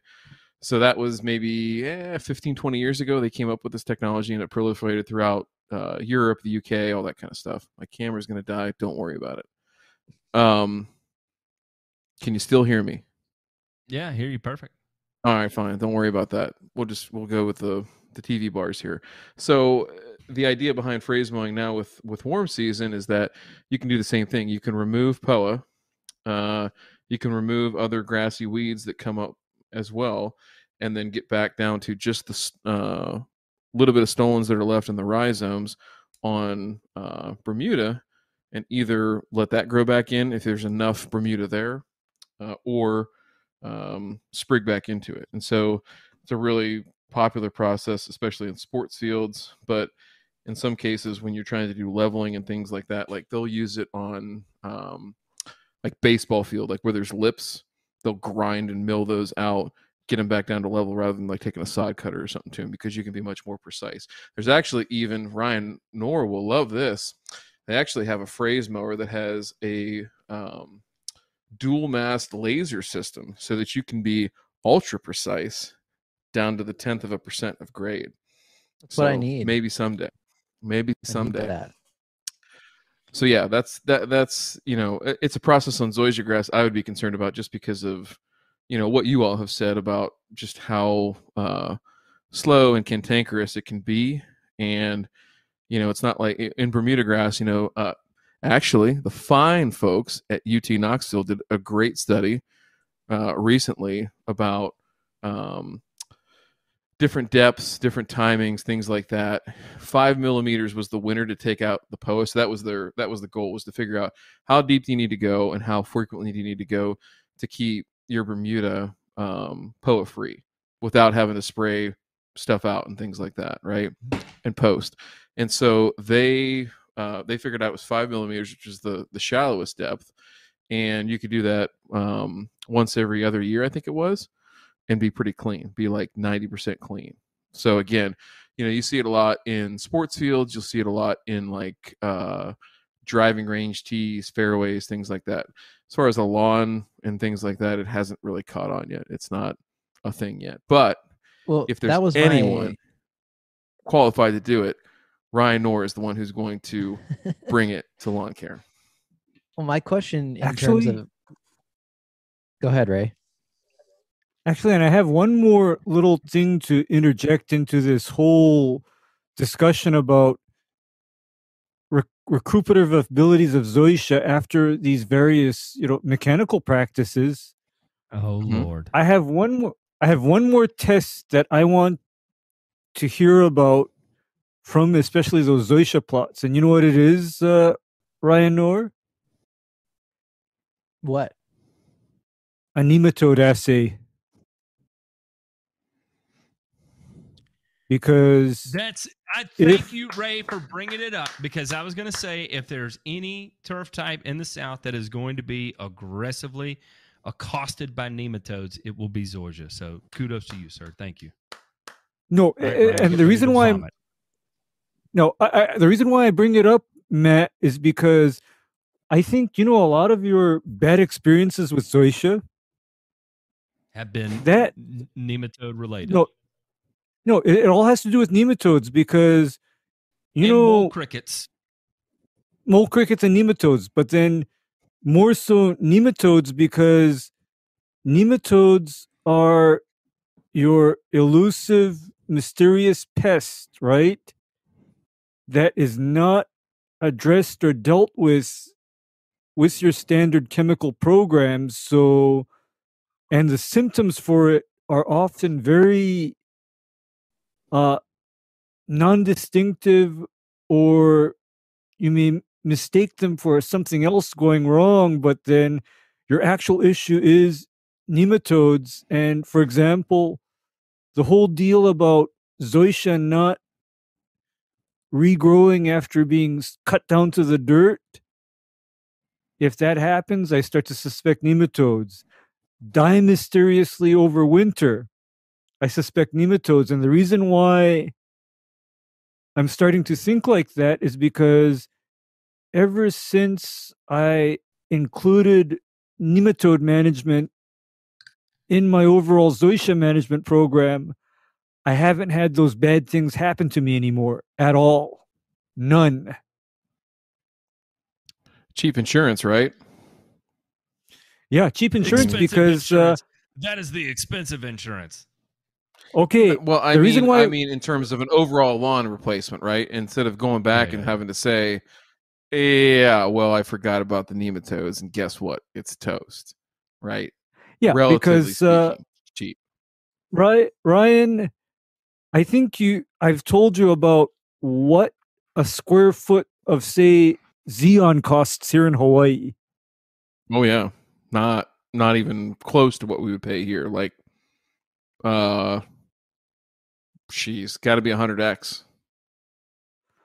I'd suspect it's no more than 50 cents a square foot here.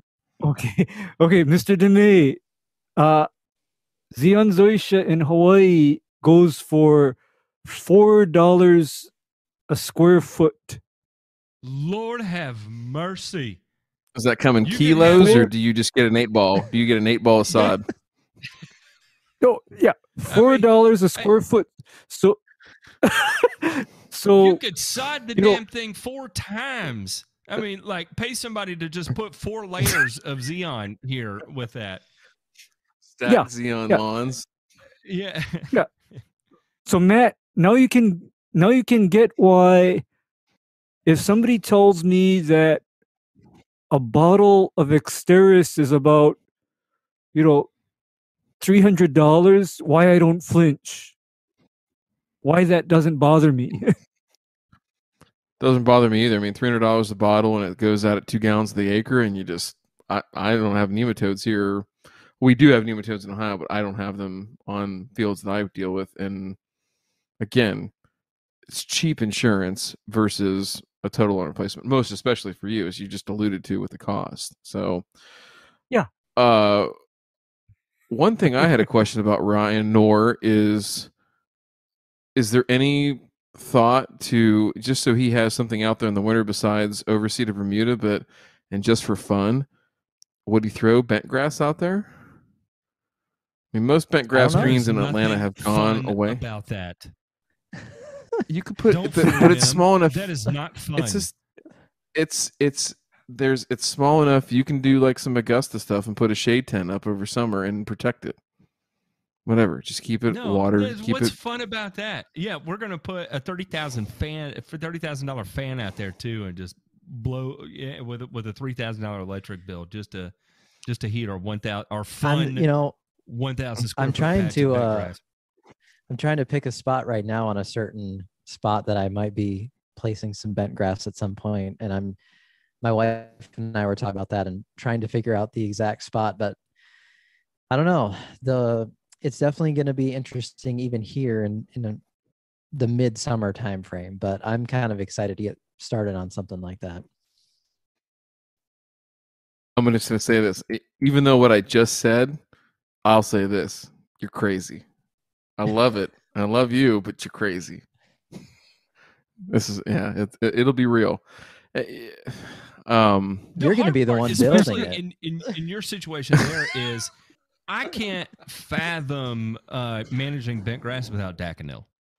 So in a home lawn setting or a residential setting, trying to manage bent without Daconil just would not be fun. Because for me, that was always my cure all, right? Whatever it is I'm doing, I can add a little Daconil to the tank, and it's typically going to fix it. I mean, literally, that's the old school Midwest and Northeast trick, right? Is low off-label low rates, right? So if we're doing liquid formulation like the chlorothalonil 720, what is that? A little below 3.2 fluid ounces, or if we're on dry flowable, so 3 pounds or 3.5 pounds instead of 5 pounds per acre. And I mean, there's still people that literally spray that every 7 days at that low label rate and keep themselves under the annual label limit to be within the law, but highly effective, very highly effective. So It works. there's definitely some challenges. And that's the one thing too, is that you don't see Ray, here's the one thing. I know you love Mancozeb, but Mancozeb here for us on some of the more common diseases like dollar spot and some of those things, it ain't moving the needle much. You can do some stuff with it, but it ain't going to move the needle like a Daconil or a Secure. You watch. I'm not going to talk about. I love it, but it's got a place, and it ain't for. It's not going to replace chlorothalonil in my program, for that purpose as a contact. Actually, not for me. That's a good point, because while it was still legal, my go-to don't have time to figure out the disease issue, but I need to get it under control mix was Mancozeb, Aliette, and either 3336, or if I'm going back a few more years, Benlate. Man, Benlate. Go back a few more years and go get yourself some 1991. Right. But then what I'm saying is the young kids here won't know that. They won't know that one. No, y'all are really showing your age.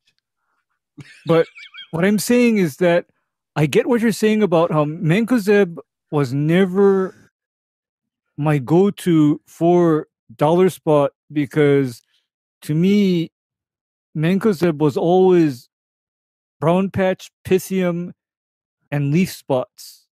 Whereas I considered Daconil to be more for dollar spot as a contact fungicide. Yeah, so you're totally right. I was going to say, I always sprayed azaleas with Mancozeb and just accidentally hit the brown patch as I moved past it as well.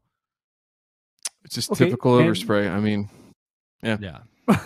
It happens. It happens, right, Matt? It happens because it was just rinse. Yeah. Oops. Yeah. Put that stream on that JD9 and see how many feet I can get out of it. I had a mini stroke there. I had a tremor. I'm sorry. The gun just went all over all willy-nilly, as a matter of fact. Well, actually, because back in the old days, how's this one? I had a gun set up that had 3 ceramic disc core nozzles, mounted on a trident head. Ryan is cringing. You go all out on your tips and your the last 1 foot of your spray application equipment. I love. It's like nothing else you'll find. So anyway, someday, go ahead. So anyway, with that particular, thing, I could literally cover like 500 square foot of grass just by, waving that assembly out in front of me. And of course, discharge rate on that assembly was about 5 gallons per minute.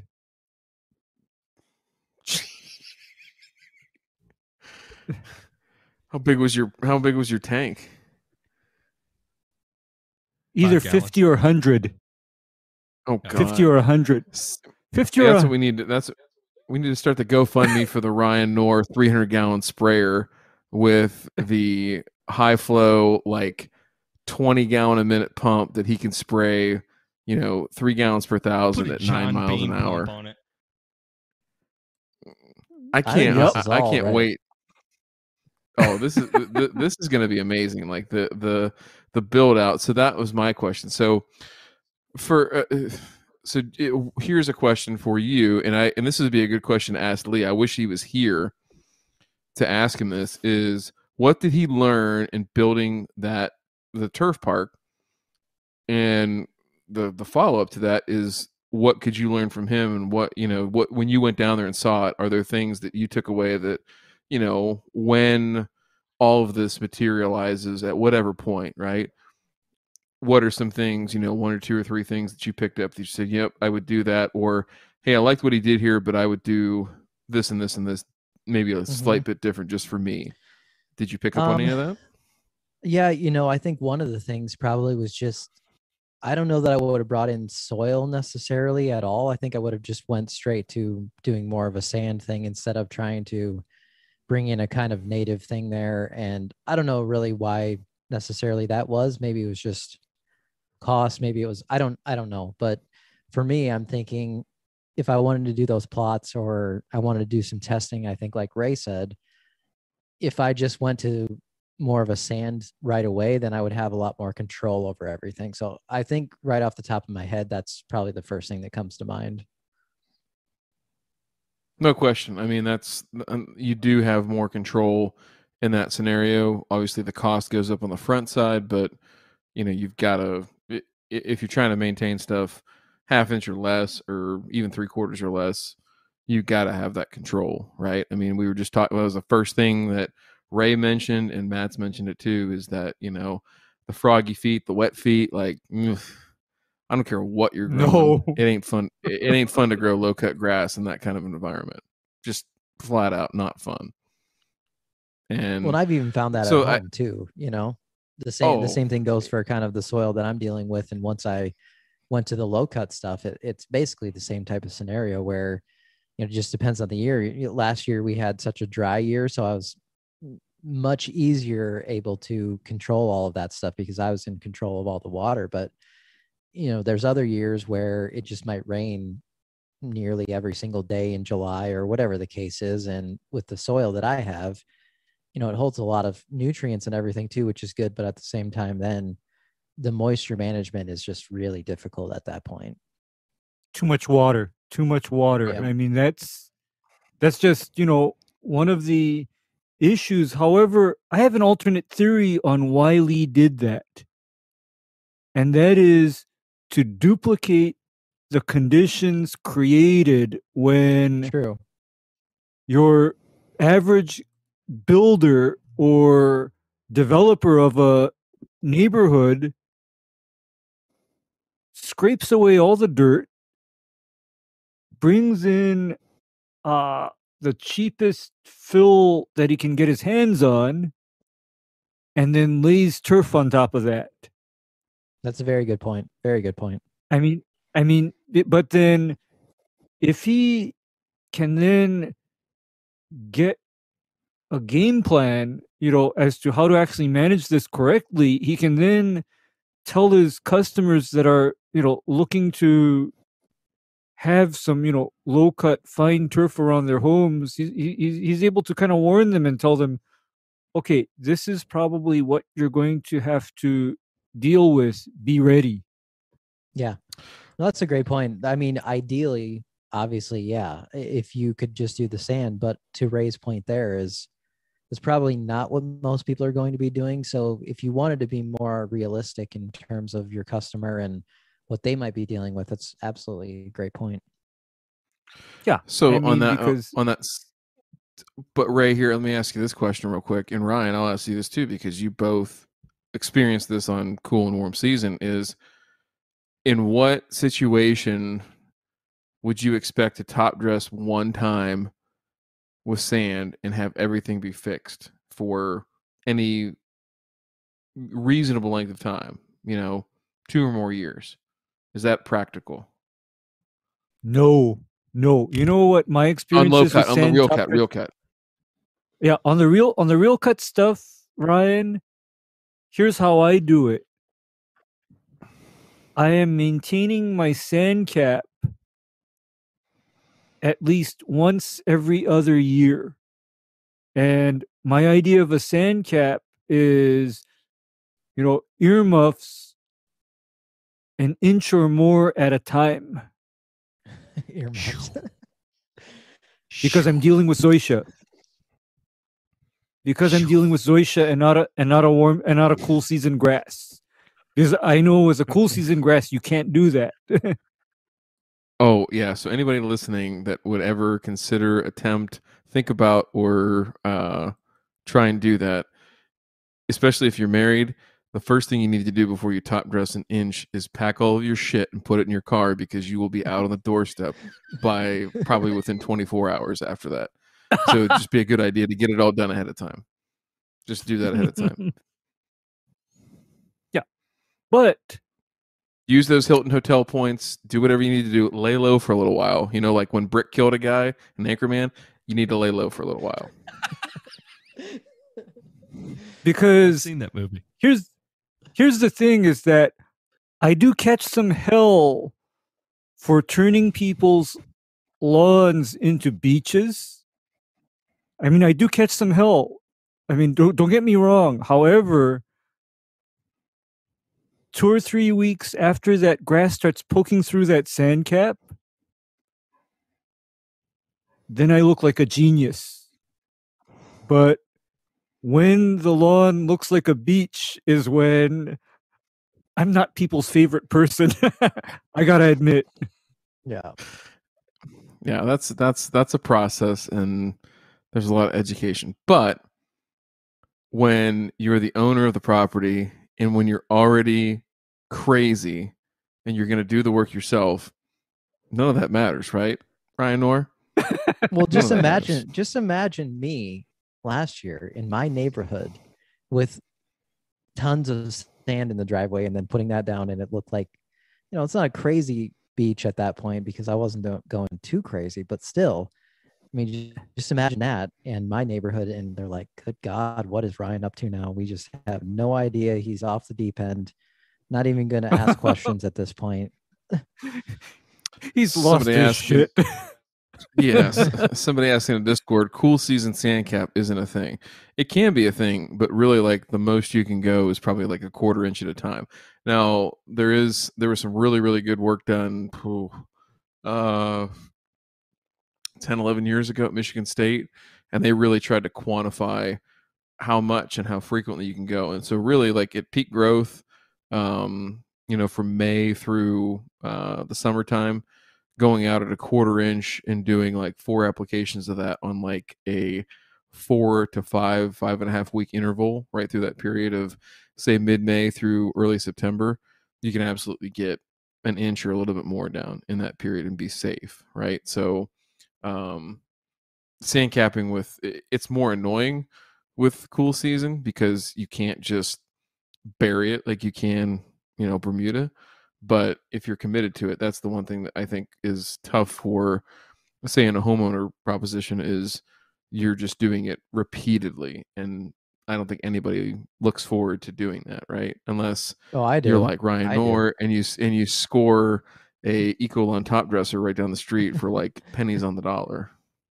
Yeah. Money. No, That's money. I got a decent amount down in that first application because when I pulled my soil cores this year for the soil test, it's a decent amount. So I'm excited to do that again, which hopefully will be maybe in a month or so. You're doing that in Cujo's too. How comfortable is that not? Oh, it's good. Yeah. It's good. Looks good. But here's the craziest sand cap that I've ever done. Imagine putting down 1.5 inches every 30 days, 3 times. What the man? What was the? I can't say it on here. Never mind. I'm not even going to go there. On that. No. Is that like 4.5 inches of sand that you had to go down? That's Yep. that you did the math right there. Yeah. I was making sure. Yeah. The And craziest one I've ever done is not close to that, but go ahead. Yeah, me yeah, either. but then here's the thing is that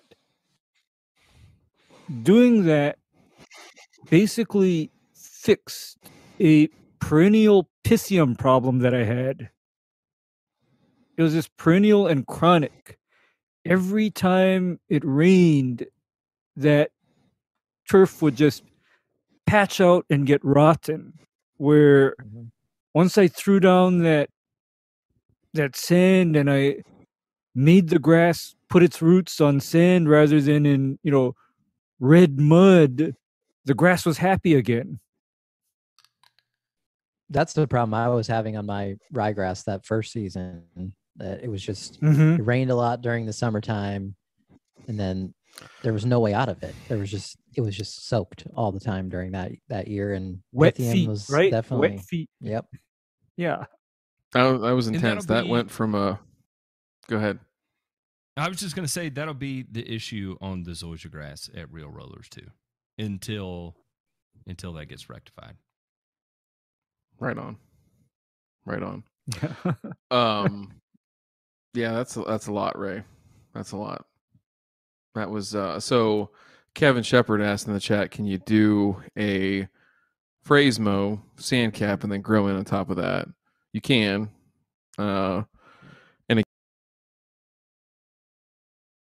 Oh, we lost Ryan. Hang on, Ryan. RD, we lost your microphone for whatever reason. We don't know what happened there, but something got convoluted. Timed out. Because you were right in the middle of a great story. No, it ain't back yet. Because I felt the thunder coming. I could hear the rumble in your voice, and I was ready for it. And then I got hot while it was silence. And it was sad. It brought a little sadness over me. I can't remember exactly what the depth of sand was, but I know on one of those football fields I put 70 tons of sand, 63 tons of sand, 70 tons of sand, something like that on it. It was a pretty significant amount. What was that now? Oh. Okay. Oh, you're back. You're back. No, so yeah, you can sand cap. 2 inches is an ideal depth. Michigan State, that same work they did on frequency and timing, they also looked at depth. 2 inches is fine. Doesn't matter if you're in warm season, cool season, but the deeper you go, the closer you can start at 2 inches, but you want to get to that like 4 to 6 range, ideally, with a good sand. But yeah, what was it on the football field? I think if that's what you're talking about, Matt, there was like 800 tons of sand over that to get that all 2 inches, right? But when you go with Ray's plan, I mean, that's like going from the Eiffel Tower to a Playboy grotto romp. I mean, that got seriously involved really quickly. Like I was not expecting that. I was not. They went down to the beach, and they were like, all the tourists were like, "How come there's no sand left on the beach?" And we're like, "Well, Ray took it all." Yeah. I took. There's Diamond Head. There's Diamond Head. Yeah, where's all the sand though? Oh, Ray. Yeah. What? Ray, no big deal. No big deal. Yeah. However, maintenance once you sand like that is at least every other year, and actually every year ideally is I drop another ½ inch to an inch of sand over that one time a year during the growing season. And the reason why I'm doing that is because, do you know what happens to that excessive organic matter when you bury it with sand? Dilute it. Yeah, I was gonna say, It's diluted. It's diluted, and then it decomposes. You see, I'm the exact opposite of But Ray, those. I was told more organic matter is better. I was told It's it's better. better. I know, Matt. It's better when you want Piscium and large patch. More organic matter is your thing if you want those fungal diseases to be a prominent feature of your life. Then by all means, go ahead with the organic matter. And oh, by the way, I even count humic as organic matter because you put enough humic in the soil, then that soil will definitely retain a lot more water. It'll retain it for sure, but then the problem is that can somebody please make a spray for me? And I expect you or Matt to work on this now. Can you guys make a spray for me where I spray it out and I can make 5 inches of rain in one day dry up? Can you guys like formulate for me something? I would like that. Absolutely not. I know I can, and I'm not going to do it just because you asked, Ray. No, I'm just kidding. I'm just totally joking there. No, I Turfus. Good luck. Yeah, Turface time, right? Turface time. Bags and bags of Turface. I know, but then otherwise, that is kind of why I think I'm doing the opposite of chasing more organic matter, because organic matter is cool until you get to a time of the year when it won't stop raining. Then that organic matter is not your friend anymore. Yeah. Well, I think that's what I always ran into as well when I had the full Kentucky bluegrass backyard too, was just same type of issue in this midsummer where one, it's a really dense grass anyway, and if you're cutting it taller, then it was just difficult to manage that moisture, and there we go, every single season problems right there. Okay, I have an alternate theory on Kentucky bluegrass as well. I'm under the impression that it turns into a liability unless you're mowing it at about an inch or lower, especially in more humid climates. RD can't. We're not hearing him again. Yeah, your mic's out again, and I saw that face you were making, so I know you've got something quality to contribute here. That face was just priceless. I think he was triggered. Oh, definitely triggered. You can mow. Let me think here. I want to make sure I say this accurately. I would say the Kentucky bluegrass, of all the cool season grasses, has the most widely adapted mowing height range of any of them, right? I can mow that from, I know there's some folks that mow it at a half inch. I certainly wouldn't. The lowest I would go on it might be like 3/4. 3/4? Yeah. 3/4. Looks so good. And then all the way up to about 3.5. 3.5 would be my max, right? So, in the issues that you run into, and I'll let Ryan speak from a lawn care perspective, but the things that I'm always freaking out about, right, is the number one, summer patch, wholeheartedly, right? And so there's cultural things that we can do to manage around that.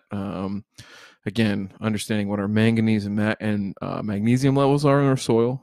There's a big indicative correlation there in terms of being too low, and I think I want to say the critical level on that is like 45 or 50 parts per million, something like that, for manganese specifically. Magnesium to a lesser extent is important there too, but also timing those fungicide apps right. So like we want to hit it when it's 65 degrees at 2 inches for like 3 days straight. If there's Kentucky bluegrass growers out there, I would say that University of Connecticut, Johnny Guanito, their plant pathologist there, by the way, Ohio State grad, go Bucks. he is probably the preeminent guy on Summer Patch. Also, Bruce Clark down at Rutgers, who's retiring. But if you're looking up stuff on Summer Patch and trying to time up those apps, that's 65 degrees, 2 inches, 3 days straight. That's your trigger. You make that first Strobularian app, and then come back 28 days later, hit it again, right? So this is one too where, to Ray's point, Ray and I love to talk about this, but this is where carrier volume matters. This is where if you want to flush it through with a little bit of wetting agent to get it down into your root zone where it needs to be taken up by the plant, because remember, the strobularians, and particularly azoxystrobin, systemic up and down, right? You want to get it in the roots because that summer patch is a root attacking fungus, right? So those are like really critical steps if you're going to grow it at a high level. Now, the thing that I think a lot of people that are listening or will watch this don't face is the fact that it really doesn't manifest itself until 3, 4, 5 years down the road to when you have a stand of Kentucky bluegrass. So sod, you can see it earlier on because it's established and it's coming to you, right? But it's really that true age of the grass of years 3, 4, 5 is when you really start to see it, and you have to start treating for it preventatively. You can get by, you can be preventative before that just to cover your butt, but when you do get it, it's devastating. There's nothing you can do to recover because it's a pathogen that manifests itself when you don't even see it happening, and it only shows itself after it's so far gone that, there's literally nothing you can do at that point to recover, other than hope that you don't get dinged up by it too badly, and then come out on the other side. And whether you're seeding or you're just trying to push rhizomes to spread, that's about all you got, right? So those are the things I worry about. That's the one major thing I worry about with it. But other than that, Midwest, Mid-Atlantic, Northeast, it's a pretty forgiving grass. And the last thing I'll say is that there are a lot of really good cultivars available right now, and a lot of really good blends out of those cultivars that are available. And so that gives me hope that there is, again, there's continued plant breeding that's trying to some of these issues that we face as growers, whether it's home lawn, sports fields, golf course rough, golf course fairway, whatever it is, that there is a lot of good breeding that's going to come out, and good genetics that will continue to come out. And I know that's something you guys both preach. So don't worry about bluegrass. It's all good. It's, it can be troublesome at some times, but you just got to beat it back into submission. And if not, you know what? Seed's pretty cheap right now. So unless you have perennial ryegrass, in which seed's going to be expensive and pretty much not available in the next 5 months. But yeah. Unless you got a Jacqueline dealer. It's interesting about Kentucky bluegrass in the the almost total antithesis with new Bermuda grass and spring dead spot, right? So those first 5 years of a newly installed Bermuda lawn, spring dead spot is just what you deal with, right? Unless you just absolutely nail the timing of that application. But it's weird because after about 5 years, it just is no longer really a thing anymore. Then you have to worry about winter kill if you have, real aggressive freezing and that upper layer of soil, or especially in areas where you retain a lot of soil moisture. Where we are in the Southeast, winter's kind of our rainy season, right? We get exponentially more rain now than we do through summer and fall, right? So unfortunately, that's all there. And then, we have ice storms, right? We don't necessarily always get a bunch of snow. That when we do get freezing weather, it's typically in the form of an ice storm. And then that is when we have the proliferation of winter kill. But totally different, looks totally different, acts totally different than spring dead spot too.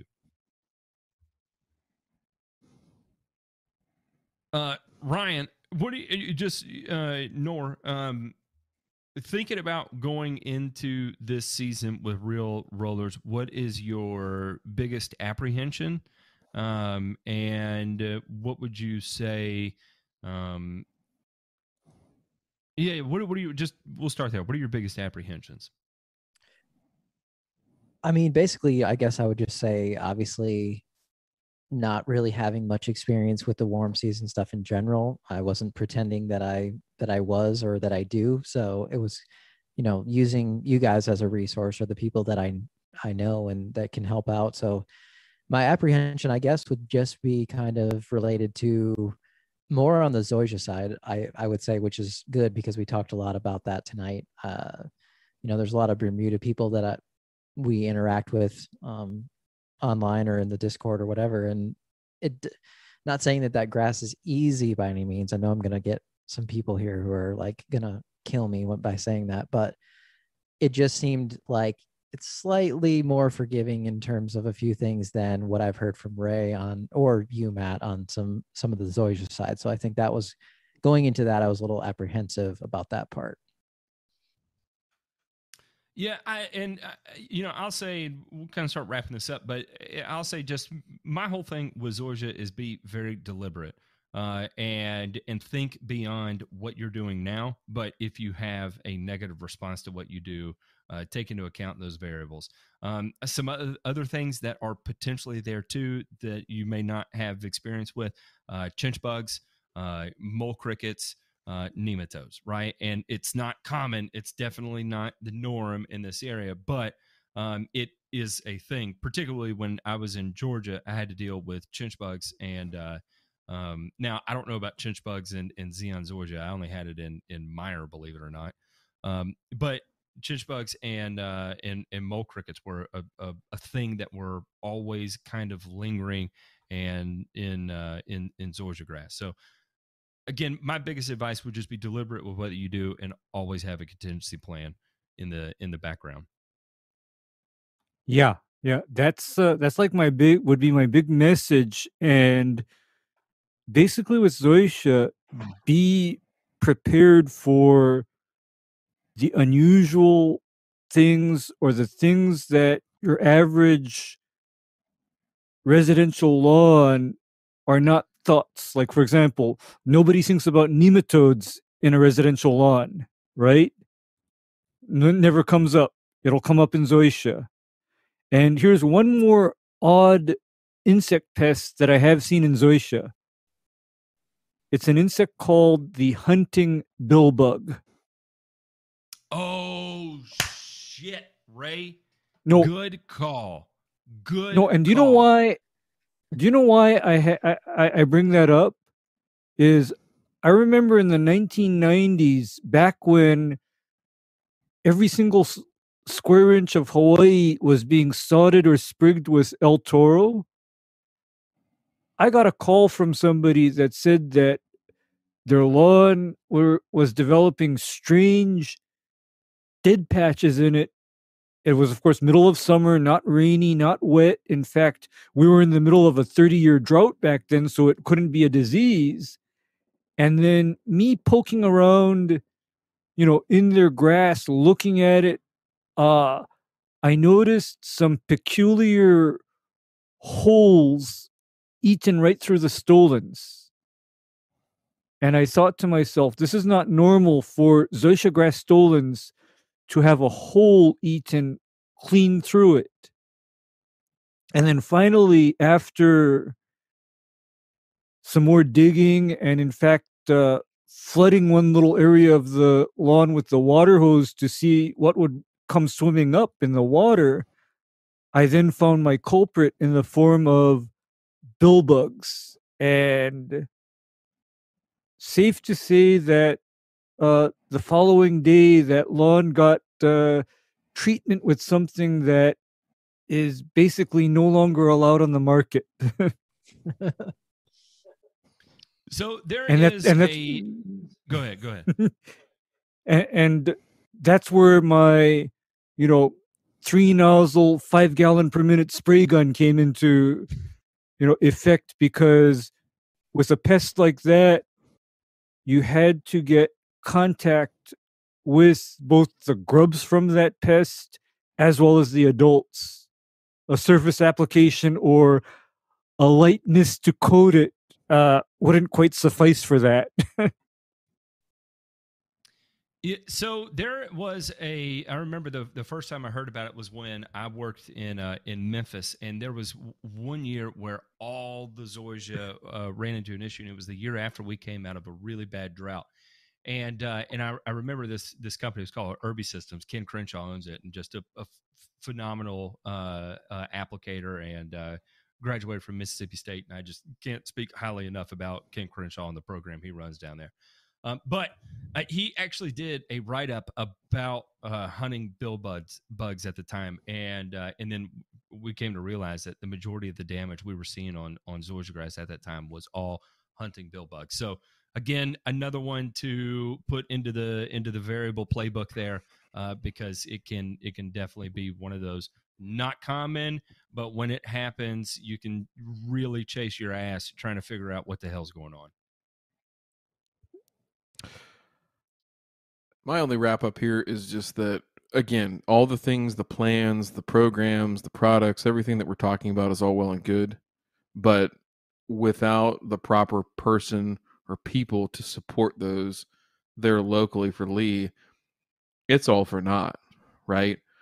Mhm. And for him, this is an investment in not only his property but his business, right? To be able to demonstrate these mowers and to be able to show off his facility, because it's really cool to pull in there, I'm sure, and see these beautiful, swatches basically of turf, right? This whole this turf park, right? And so I would be searching very hard for the right people to help me do that if I'm not willing to do it myself or don't feel like I'm all the way there yet. It's just a really important thing. It's too important to leave that part to chance and rely on somebody who's inexperienced, doesn't know what they're doing, and potentially could cost you a ton of money. But money aside, we talked about this with the zoysia in particular, is time, right? It's one thing to say that, hey, we killed some zoysia, but if it's August, sorry, tough luck, right? We'll see you next year. And so that's the thing that people lose sight of, especially when it comes to commercially grown turf, is that it's a choice always between time and money.